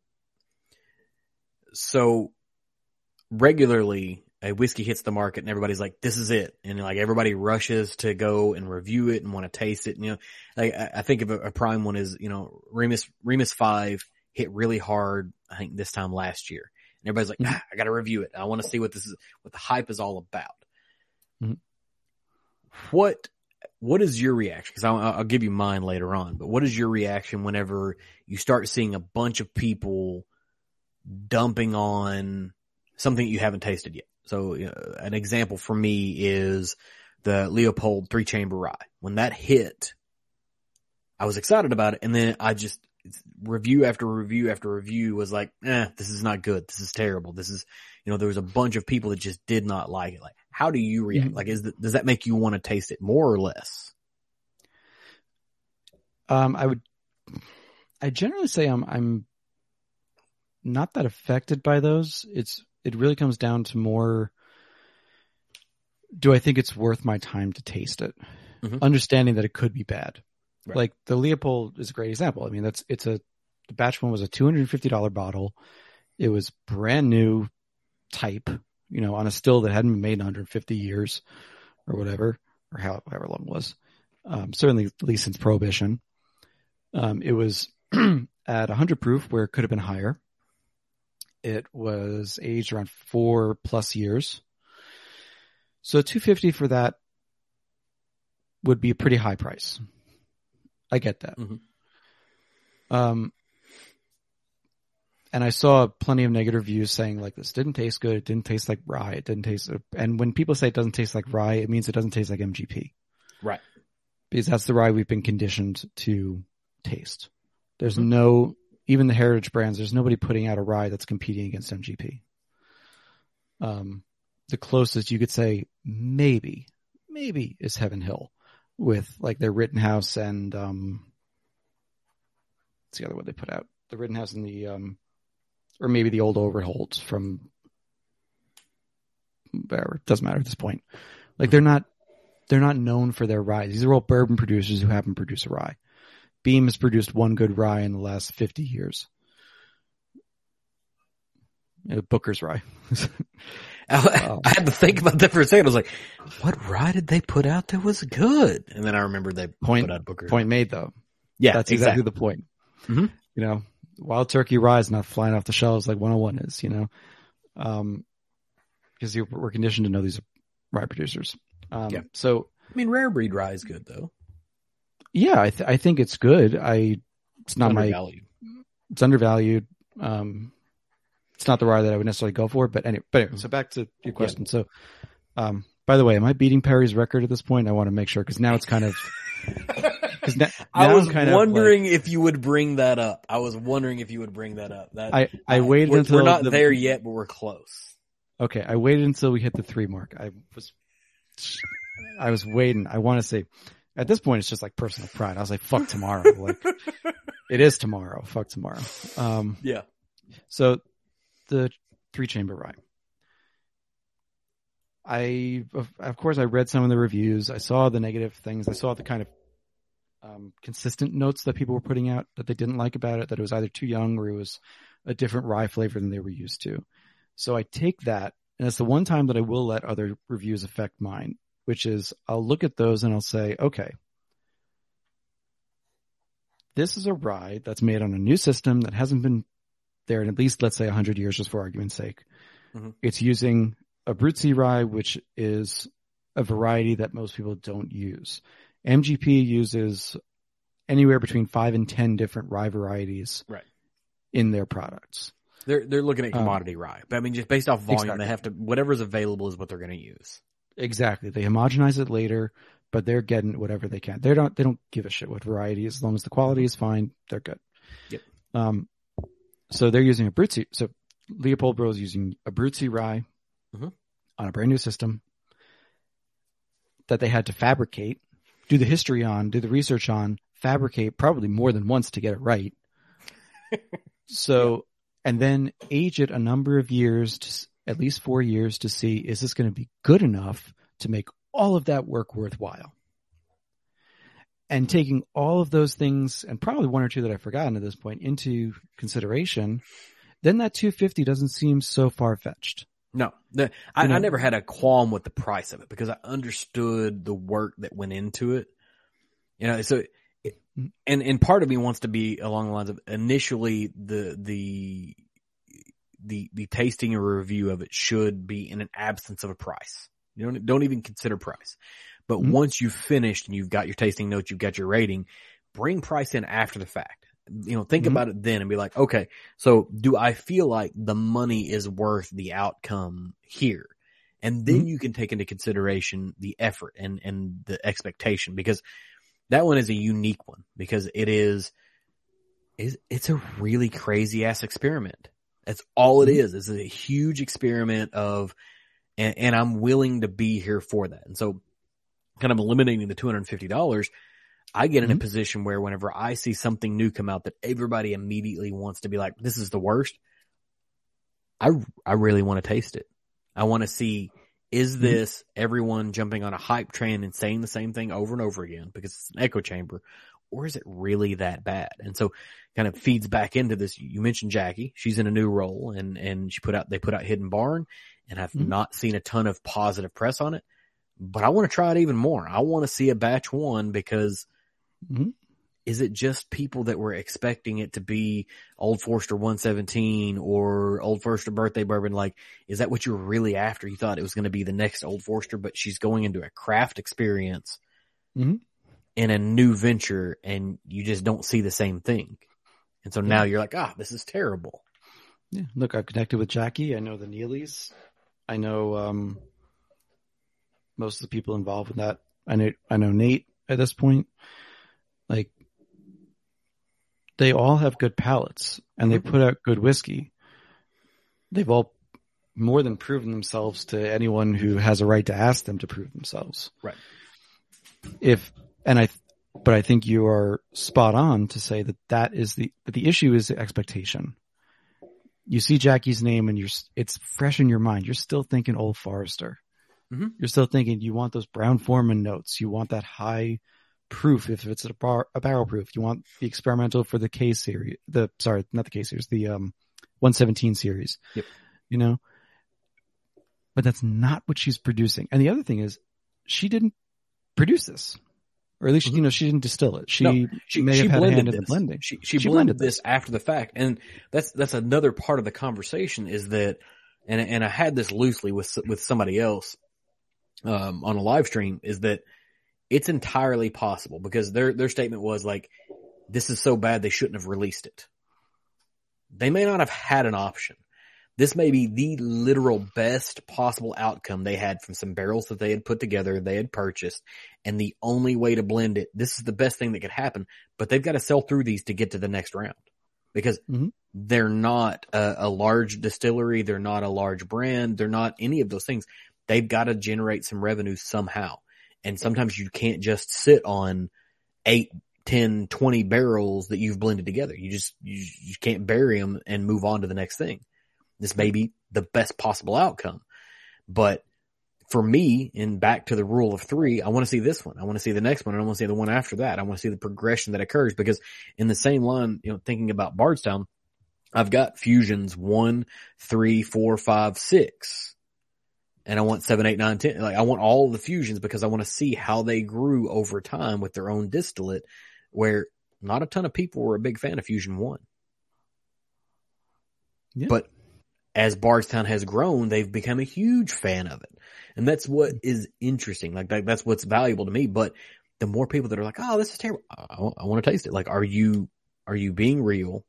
Or are you afraid to be the sole voice that says, no, I think this is good?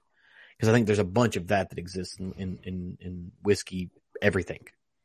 Yeah. And you gotta be willing to stand by your reviews. I mean, for whatever reason, a lot of people, the majority of people, I should say, really liked Tag Along Batch from Booker's last year, the second batch. I hated it. I just flat out hated it. Like, would have given, I think I gave a pretty negative review anyway. I just, like, it made me not want to buy Booker's anymore. That was my turning point, Booker's.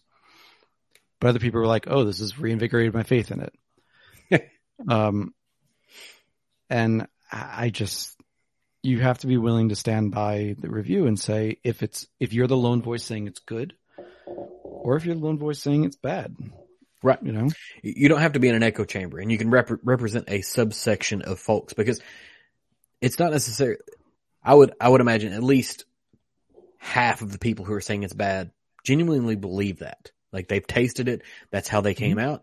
But they may also not like quesadillas, and I like quesadillas, right? Like, that we don't have to like the same things. And that's where I kind of have a hard time trying to give a negative review, is because I don't like it, but that doesn't mean somebody else won't. And so what can I say about it that is not saying I like it, but it's also not saying I think this is terrible? It's like, okay, if you want to relate to this, you need to like these 5 things to get there. Like, you got to like, if it's got a high black licorice note, I'm not going to like it. I don't like black licorice, but there's a ton of people who do.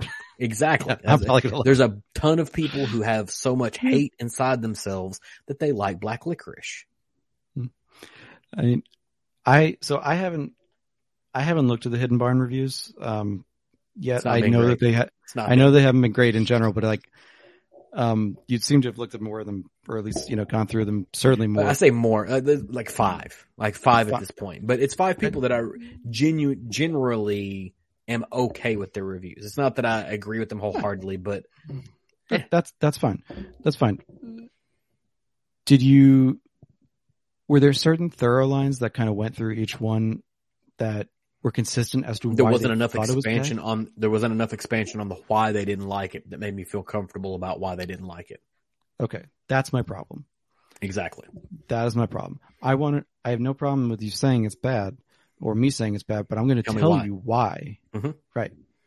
If I think something's good, I'm going to tell you why. Right. Because even in telling me why, you may tell me something that I actually like. Mm-hmm. Like this is a weird example, but 2 days ago, I have a coworker who is from India, and he's in the United States, been in the United States for a handful of years, and he had some candy in his office, and I just went in and was talking to him and like, oh, it's a candy bowl. So I grabbed one and he's like, hey, there's black salt in there. I've never had black salt in my life. Don't know what it is.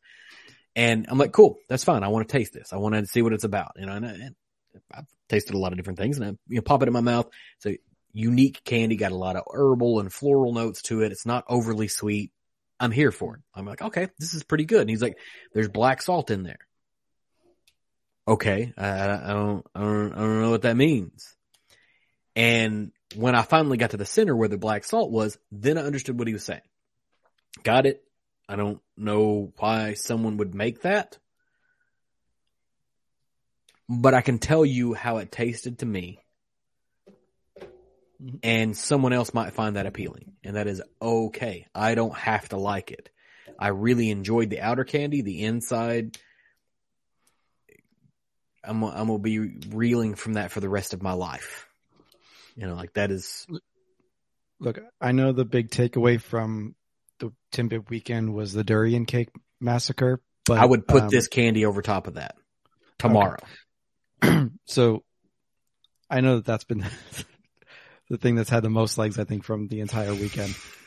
I can respect people for liking durian. It's just, I don't understand the first person who cracked that one open, who cracked that quote unquote fruit open and said, let's eat this.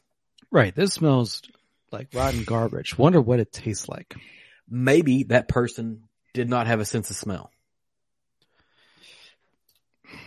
I mean, if you have to ask someone, I'm with you. I'm with you. I understand. Like, and it's not quite like that person's perfume is something I don't like. Like there's a lot of that exists in the world. There's a ton of perfume. Sure. I don't care for the smell of the perfume, but durian is a unique smell. And this is like, are you aware of black salt? I assume you might be, but maybe you're not. I don't know. I'm honestly not sure that I am. It sounds it familiar. Has a ton of sulfur in it. No, I have not had that then. The only thing I can relate it to is whenever I was a kid in the mid-90s, because I'm old. So there's that. Let's just put that out there. I had an uncle that would spend like $1,500 or $2,000 on fireworks. So if you think in like 1992, $2,000 on fireworks was a lot of money. Like that was a lot of money going into fireworks.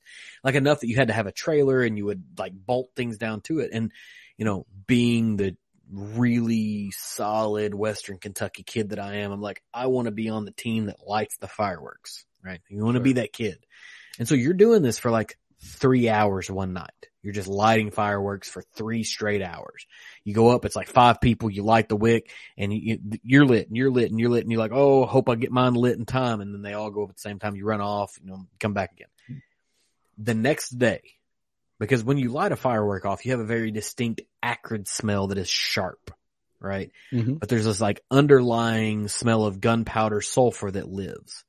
The next day, what remains in your olfactory glands, like in your mouth and nose, is largely what black salt was. It is the remains of yesterday's fireworks that I have lit off with a brand new amount of sulfur pushed into it. And it was just pungent, like enough that I had considered like, corporal punishment is a thing that we don't do in our family. We're not interested in that. Mm-hmm. But maybe I could use this candy as punishment. Be like, hey, Like you're having problems at school. You're doing things like eat this candy. Like, oh, it's candy. It's not. It's not. You're going to learn real fast. I'm going to just pop on my AC here. Hopefully, I don't think it should make any noise, but you're fine. It is still humid as fuck here. You've still got like 15-ish minutes to go. So. Oh, sweet. Cool. I'm still good. So 3:21:10 is what you've got to beat. Ooh, I love a good marker. Okay. So, and I have a good topic that'll keep on that. So with the sulfur note, I compare that. The first thing I thought of, honestly, was peat. So do you like peat? So I'm learning to be okay with peat, right? Peat was not a thing that I was okay with. And then about a year ago, almost exactly a year ago, I was in Omaha and, was able to meet up with an Instagram personality. He's Jack Bigadoo, who's Hood Sommelier, right? Mm-hmm. He and I've interacted quite a few times online, a friendly guy. And I'm like, hey, I'm going to be in Omaha. I knew he lived there. I'm like, where do I need to go to drink? Like, what's the whiskey bar? What's the place? Cause that's what I'm going to do. If I'm in your town, I'm like, hey, where should I go? He's like, no, come to my house. I'm like, I'm not trying to come to your home. I don't want to intrude on your personal space. Mm-hmm. Just where do I need to go? Tell me where to be. You know, when I go to Boise next week, I'm like, hey, Robbie, where do I need to go? And he's like, go to this place. I'm not trying to come into your space. But he's like, no, come to my house. Don't worry about this. So I go out to his house and, you know, he's, a more of a world spirits drinker. I mean, he does some bourbon, but he also has a ton of scotch. And your collection, my collection, and Perry's collection combined is just nothing. Like, it was just an obscene amount of bottles. But, you know, when I get there, he's like, what do you want to drink? You drink anything. I'm like, I'm in your home. I'm not going to ask you, like, you take me on a journey. And so he took me on a journey of some different peated things. And so I'm starting to understand it a little more. You know, we kind of walk our way into it, but I'm not at the point where, what's the one that's like super, super peated that Don has? He's got like a bunch of them. Yeah. I mean, there's a couple that it could go with there. Is it Port Charlotte? Yeah, Port Charlotte or Octomore. Octomore, that's what so Octomore, that's what Don's got. Don's got a bunch of Octomore. And so it wasn't like at that level, but I'm starting to appreciate it. Like, I'm okay with that. This was nothing like that at all. Like, there was no redeemable quality about it. And, you know, like the guy that I work with, like, this is a thing he grew up with. And so he's got some nostalgia to it. And I'm like, okay, cool, man. Like, this is a thing you enjoy. I didn't make a face. I didn't break. I didn't crack because this is a thing from his childhood. It's like, you know, if I was like, hey, my grandfather was really big on eating a bologna sandwich with cheese and hot sauce on it. And if somebody ate it, like, this is hot garbage. I'm like, you know what? I'm going to fight you. I'm not trying to do that. Mm-hmm. Like, oh, this is fine. And then I'm going to go to my office and I'm going to chug water and do everything I can. And then I immediately got 3 more of them and made my direct reports. I was like, you all have to eat this like your job depended upon it, because it does, because I want to see the reaction, which is entirely inappropriate as a manager, right? Like, you shouldn't do that to people. Yeah. But it was worth it. It was worth it. Look, my grandpa, passed a couple years ago, but yesterday / today the 17th would have been his 94th birthday. Child of the Depression.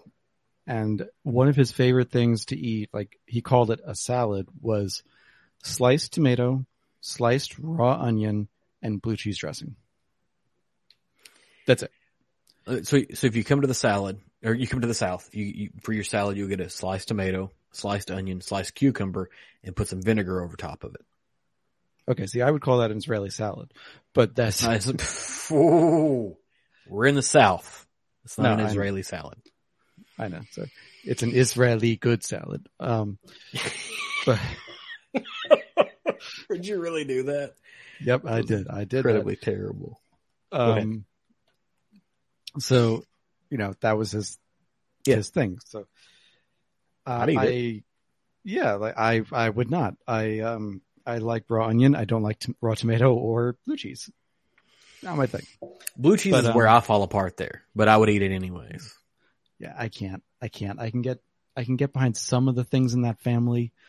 Like, I've learned to like truffle, which I know is like really highfalutin to say, oh, I've learned to like this really expensive thing, but it's that I'll not never great eat again. It sort of tastes like feet.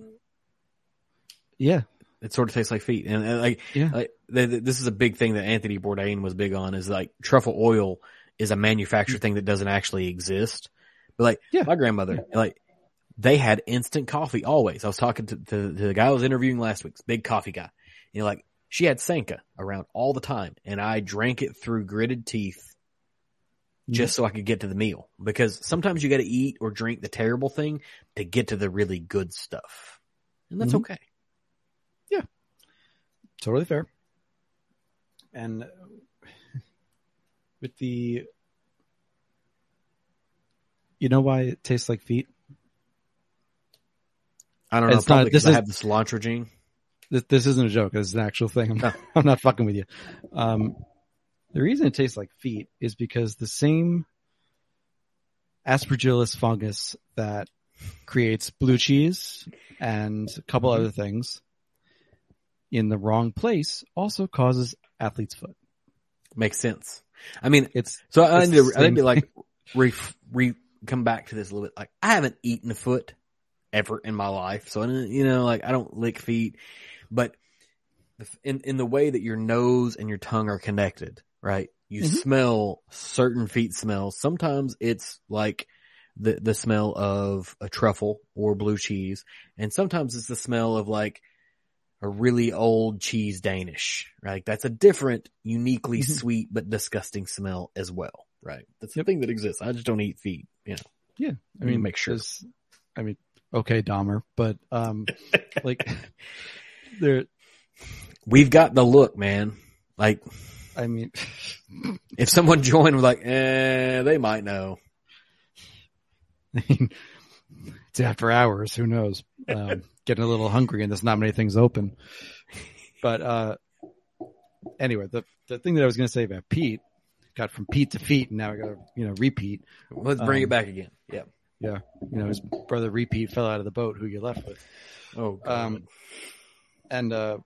So I was trying these PETA things the other day. It's taken me a while to appreciate Pete as well, and now I do enjoy it to a certain level, and I really would love to do a tasting series, like a multi-set tasting series of what peat can be. Like, do one that's just the very basest peat, but from different areas. So you get a sense of like what an Isla versus a Highland peat, or an Orkney peat, or an Indiana peat, or, all these things are different, or what a Danish peat is, and then go a little bit deeper into the types of peat or the depth of peat, how many ppms it is in the phenols or whatever. Because Octomore is supposedly the most peated whiskey in the world, but those measurements, those ppm measurements, are all pre-distillation, and they're usually pre-fermentation. So, they're usually pre-fermentation. So the levels that actually come out of distillation are far lower. So of course no one's going to measure them post-distillation. It's all pre-distillation numbers. So it's the heaviest peated malt in the world, whatever. The actual final ppm is not that much higher than a lot of other, like Port Charlotte, heavily peated stuff. It's going to have a different character, and it's going to taste smokier or less smokier because of the character of the peat, not because of the ppms. The same ppm of Highland Park does not taste the same as a Kalila. But anyway, I was tasting these peated whiskeys, and one of the rules in tastings is, of course, you do peat last. Whatever else, because you're not going to get anything after that. It's over. Right. Exactly. However, purely by accident, because I happen to be using pretzels as my palate cleanser, and I ran out of pretzels, and I just had that like bag of pretzel salt at the end, I started eating the pretzel salt. And suddenly, the peat was disappearing from my mouth. And I'm thinking to myself, okay, that can't be a coincidence. Like, there's how many hours and shows of people saying you do peat last, peat overtakes everything, I can't stand peat, is that blah, blah, blah. Can't be a coincidence. So then I start looking, and this is where that scientific bent comes back in. I'm like, how does salt and phenols interact? Turns out that salt extraction is one of the main ways to get phenols out of any number of compounds in the scientific world. Just pure NaCl salt. Which is what you were just eating out of the bottom of the bag. Table salt. Table salt. Cholesterol, be damned. You're just eating salt.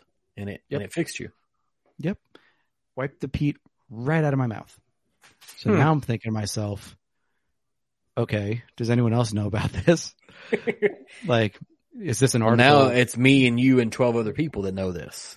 Fine. Like, but is this an article that I can now write to be like, right? Peat doesn't have to be the last thing of your night anymore. All as long as you're willing to let your salt intake go up. Yeah, but like you don't even need a lot. You just need some enough. Just kind of roll around your mouth a little bit, like a little flake salt or a little sea salt or whatever. That's all you need. And there's a scientific backing to why it happens. So it's not just like in my head someday that it was happening.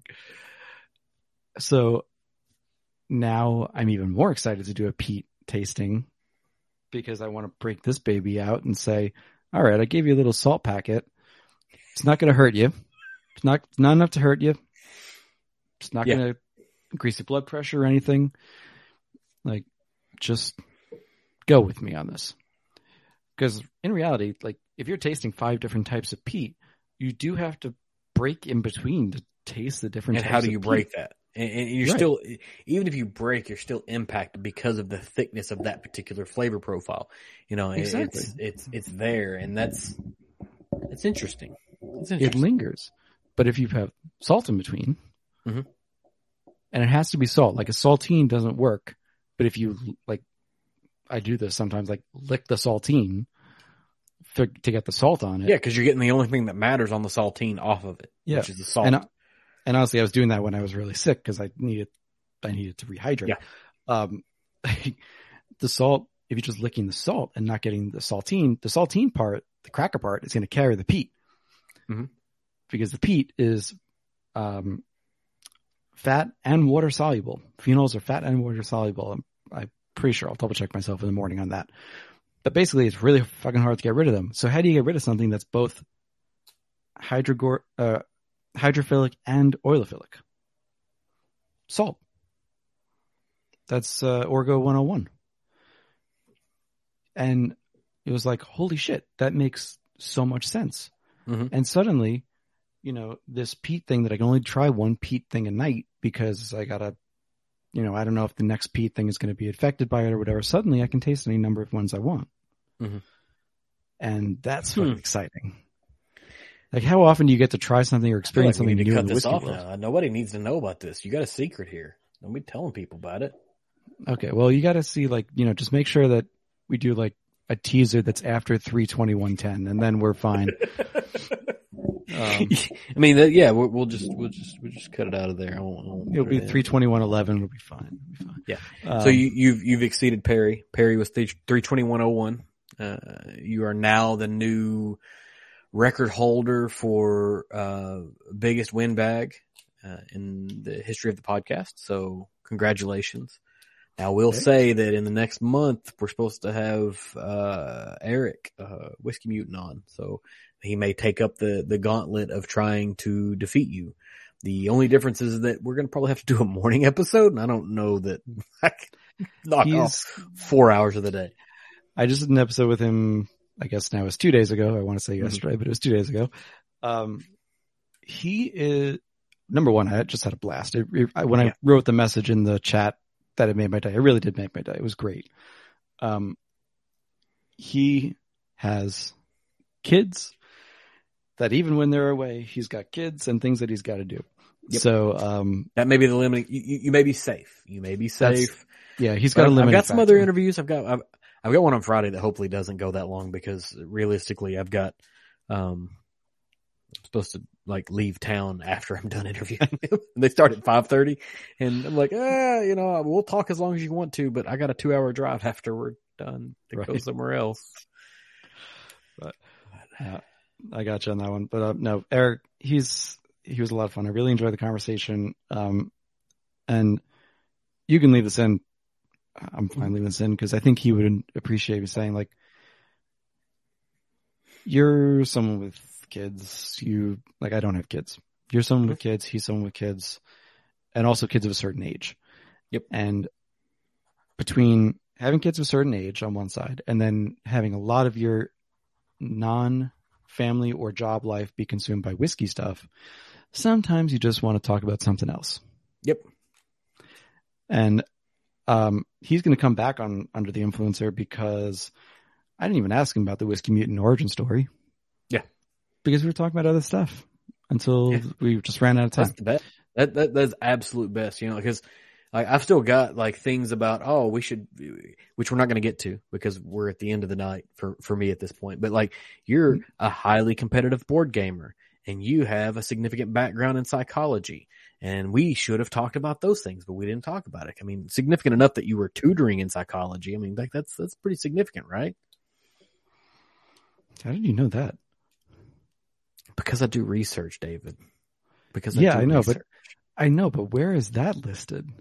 Is that on my LinkedIn profile still? Yeah, that's where you got to always go to somebody's LinkedIn because there's stuff buried underneath that little carrot that opens up and expands see more, and you get down to, So for your research, the only bit of information I can give you, start looking at people's LinkedIn. That, honest to God, has been so long ago that I forgot that was on my LinkedIn. So exactly. Props to you. What normally happens nowadays, this wasn't a thing whenever I was in college, but what normally happens is that when you start in college, they start encouraging you to start filling out LinkedIn and understand what it is because it's a certain platform, right? So you get in and you put in some college career type stuff.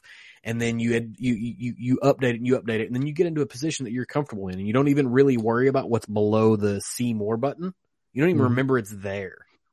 Yep. Like I'm distinctly aware of what is in mine right now, but it's a good place to go for everyone, and you can start finding stuff. Yeah, the competitive board gamer one was that was more out of left field.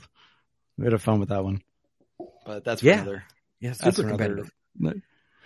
So it's what I heard. Super competitive board gamer, and you like tutoring psychology. Like, so you're into the arts, you're into board gaming, you're into baseball, you're into whiskey. Like, there's just, you're like a hobbyist, man. I mean, if psychology's on there, undoubtedly other things are on there too that I tutor. Yeah, I tutor. There were. I just stuck on the psychology one because it's the only one that I had. It's fine. Like, languages aren't for me. Other stuff aren't for me. But I distinctly remember some experiences that I had during my Psych 101 class, which was taught by a professor of the last name Ritter. So, I made sure that wasn't any of Perry's kin. It's not. She didn't care for me too much. You got to ask because he's fucking related to everybody apparently. And it's in the state of Kentucky, so it's possible, right? Like that's the way it works or whatever. But, one last parting question, right? So you were at the 2021 Traverse City, Whiskey Fest for Cherry Whiskey Fest, right? Mm-hmm. Yep.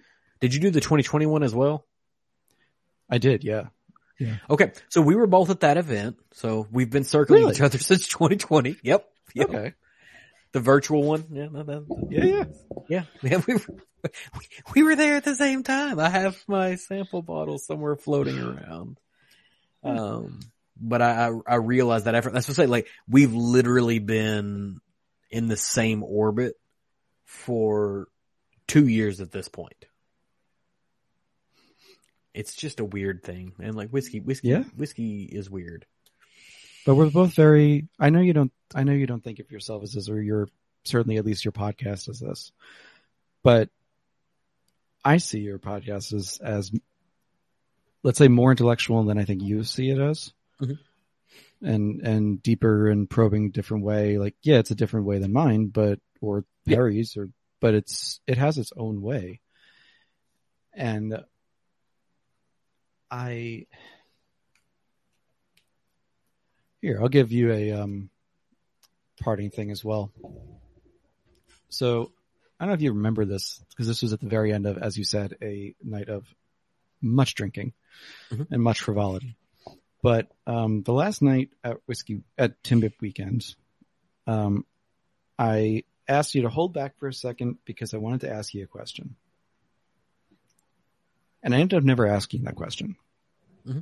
I just let it slide. You didn't ask. and it wasn't really like the right place and conducive to it. At the time, I wasn't sure how to get to the next stage in the podcast. Like I felt like my podcast was missing something, or if it wasn't missing something, there was some thing I was catching on that would need something more. And I started asking people that I know, that we know, like what do you think is missing? What has worked that might work for me? Ultimately, long story short, I was going to ask you to audition as a co-host. And I hold to that.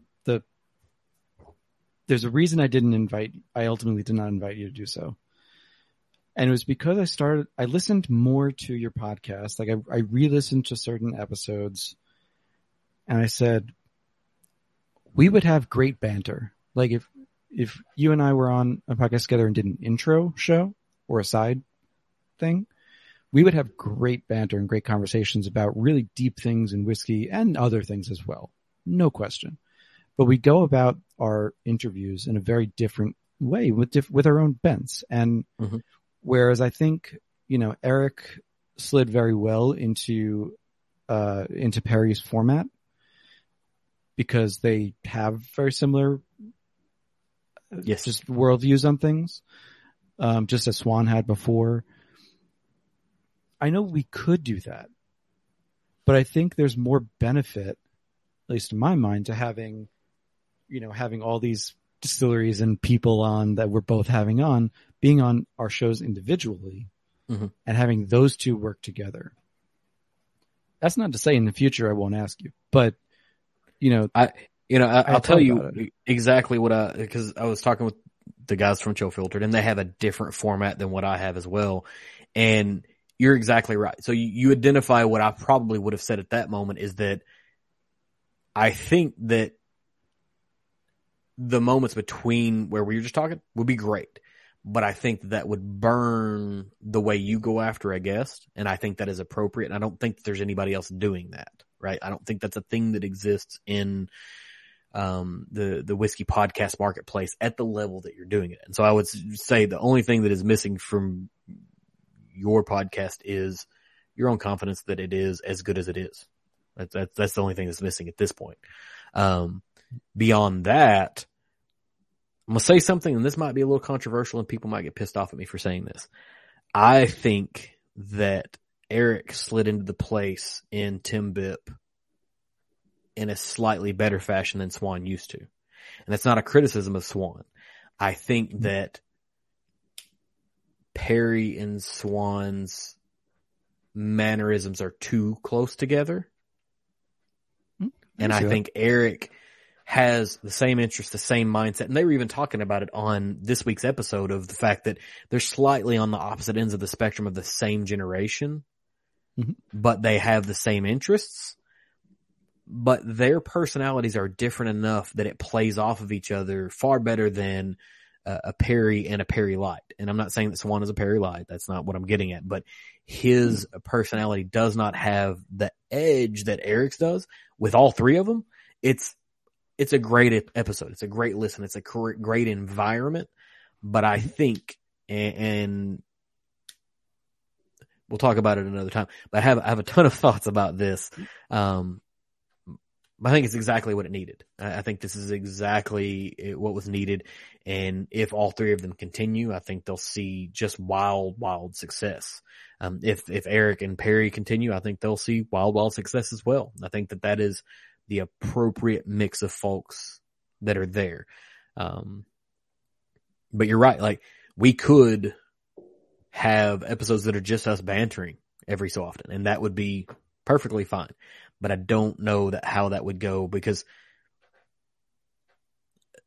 you're right. Your interview style and mine is different. And the thing is, like, when you started going, I would probably shut up because you're getting ready to have, like, if we have Dr. Pat Heist on an episode and you start talking to him, I'm going to do this because it's about to be two really smart guys that are going to have a conversation at a scientific level that I can probably understand 30% of it, but I don't have a ton to add to it, and I'm not going to get in the way of it. I'm not going to get in the way of it, and I wouldn't want to. So, but yeah, no, I appreciate the ask though. Yeah, I mean, and I appreciate what you said, and know that the ask, I had intended to make the ask, and it was sincere. Mm-hmm. Yeah. So, for sure. And last point, and then we should probably let each other go. We've definitely made the record. It's like a reverse marathon record at this point. That if Eric, Perry, or Swan have made it to this end or this point and are still listening, I 100% agree with you in terms of the dynamic. Like, I enjoyed Perry and Swan alone. Yep. I've listened to the entire back catalog of their podcast, which I can't say for every podcast that I start listening to. And it's not a short backlog. It's not a short catalog. They're approaching 300 or something. So yeah. So I get that, but Eric, he has an edginess. He curses. He'll say fuck. Mm-hmm. He'll and it's not the curse word specifically, but it's the attitude that comes with a person that's just willing to say what they need to say at that moment. Mm-hmm. And having the counterpart, the juxtaposition of a Perry person who's going to be very intentional about what they say. Mm-hmm. It plays well. I think, to me, to circle back to our conversation about comedians, it's almost if you broke Carlin into a dichotomy mm-hmm. of the really cerebral part of him that, like you said, is careful with his words, very intentional, and the other side that is just loving the words so much and the experience that it's just flowing out, and it's just boom, boom, boom, things are happening. You put them together, you get this great comedian, and you get this great duality in them. And yeah, I think you're right that having Swan back now does add something, mm-hmm. whereas before maybe it certainly would not have subtracted by any means, but didn't add in the same way. Yep. And I hope that they take that as we mean it, and that we're very happy to see it all together, and that we are enjoying it. This is it's not an indication that we're saying that it was ever bad or it was bad before. No. It's the evolution has been exactly what I think it needs to be. Mm-hmm.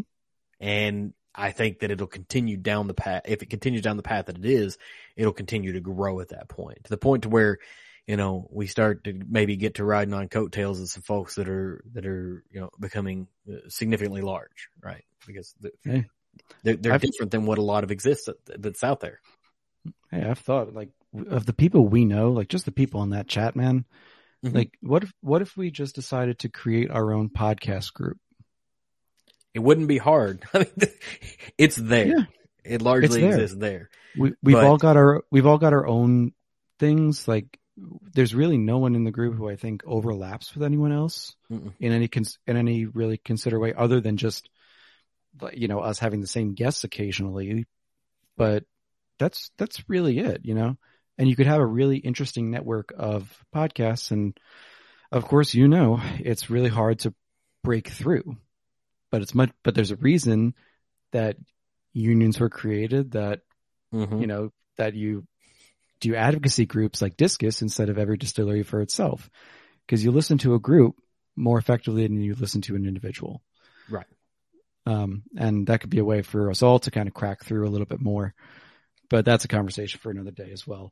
Yeah, we'll save that for 10-BIP 23. We have a proposal, guys. I mean, we're closer to 10-BIP 23 than we were when we started this. So yeah, way closer. And they're starting to talk about it. So hey, it's even better. It is. After the live is over, but before we sign off, I do want to just tell you the name of that distillery, because I'm curious to see what you think about it when you look at it.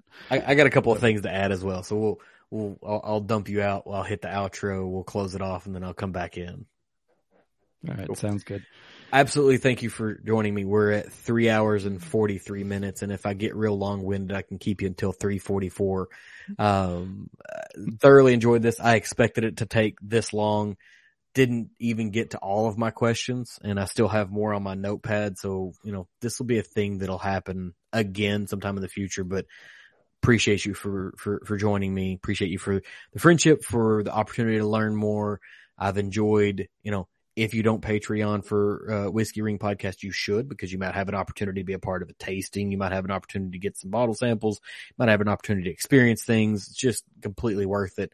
And the content is pretty nice too. So appreciate you, David. Thanks for showing up. I'll boot you out and we'll chat here again in a minute. Sounds great. Thanks so much for having me, John. Yeah. Thanks for tuning in for this offering of the Embellish Podcast. If you enjoyed this, please leave me a review on whatever platform that you have to be consuming this on. Leave a comment if possible. Hit me up on social media at Twitter or Instagram using EmbellishPod. And give me a follow so you can keep up with what's going on here. I can be found at embellishpod.com with all of my links, account, contact details, and more. I'll be back again next week. Actually, I'll be back again later on this week with another new offering for you. So until then, cheers and thanks for hanging out.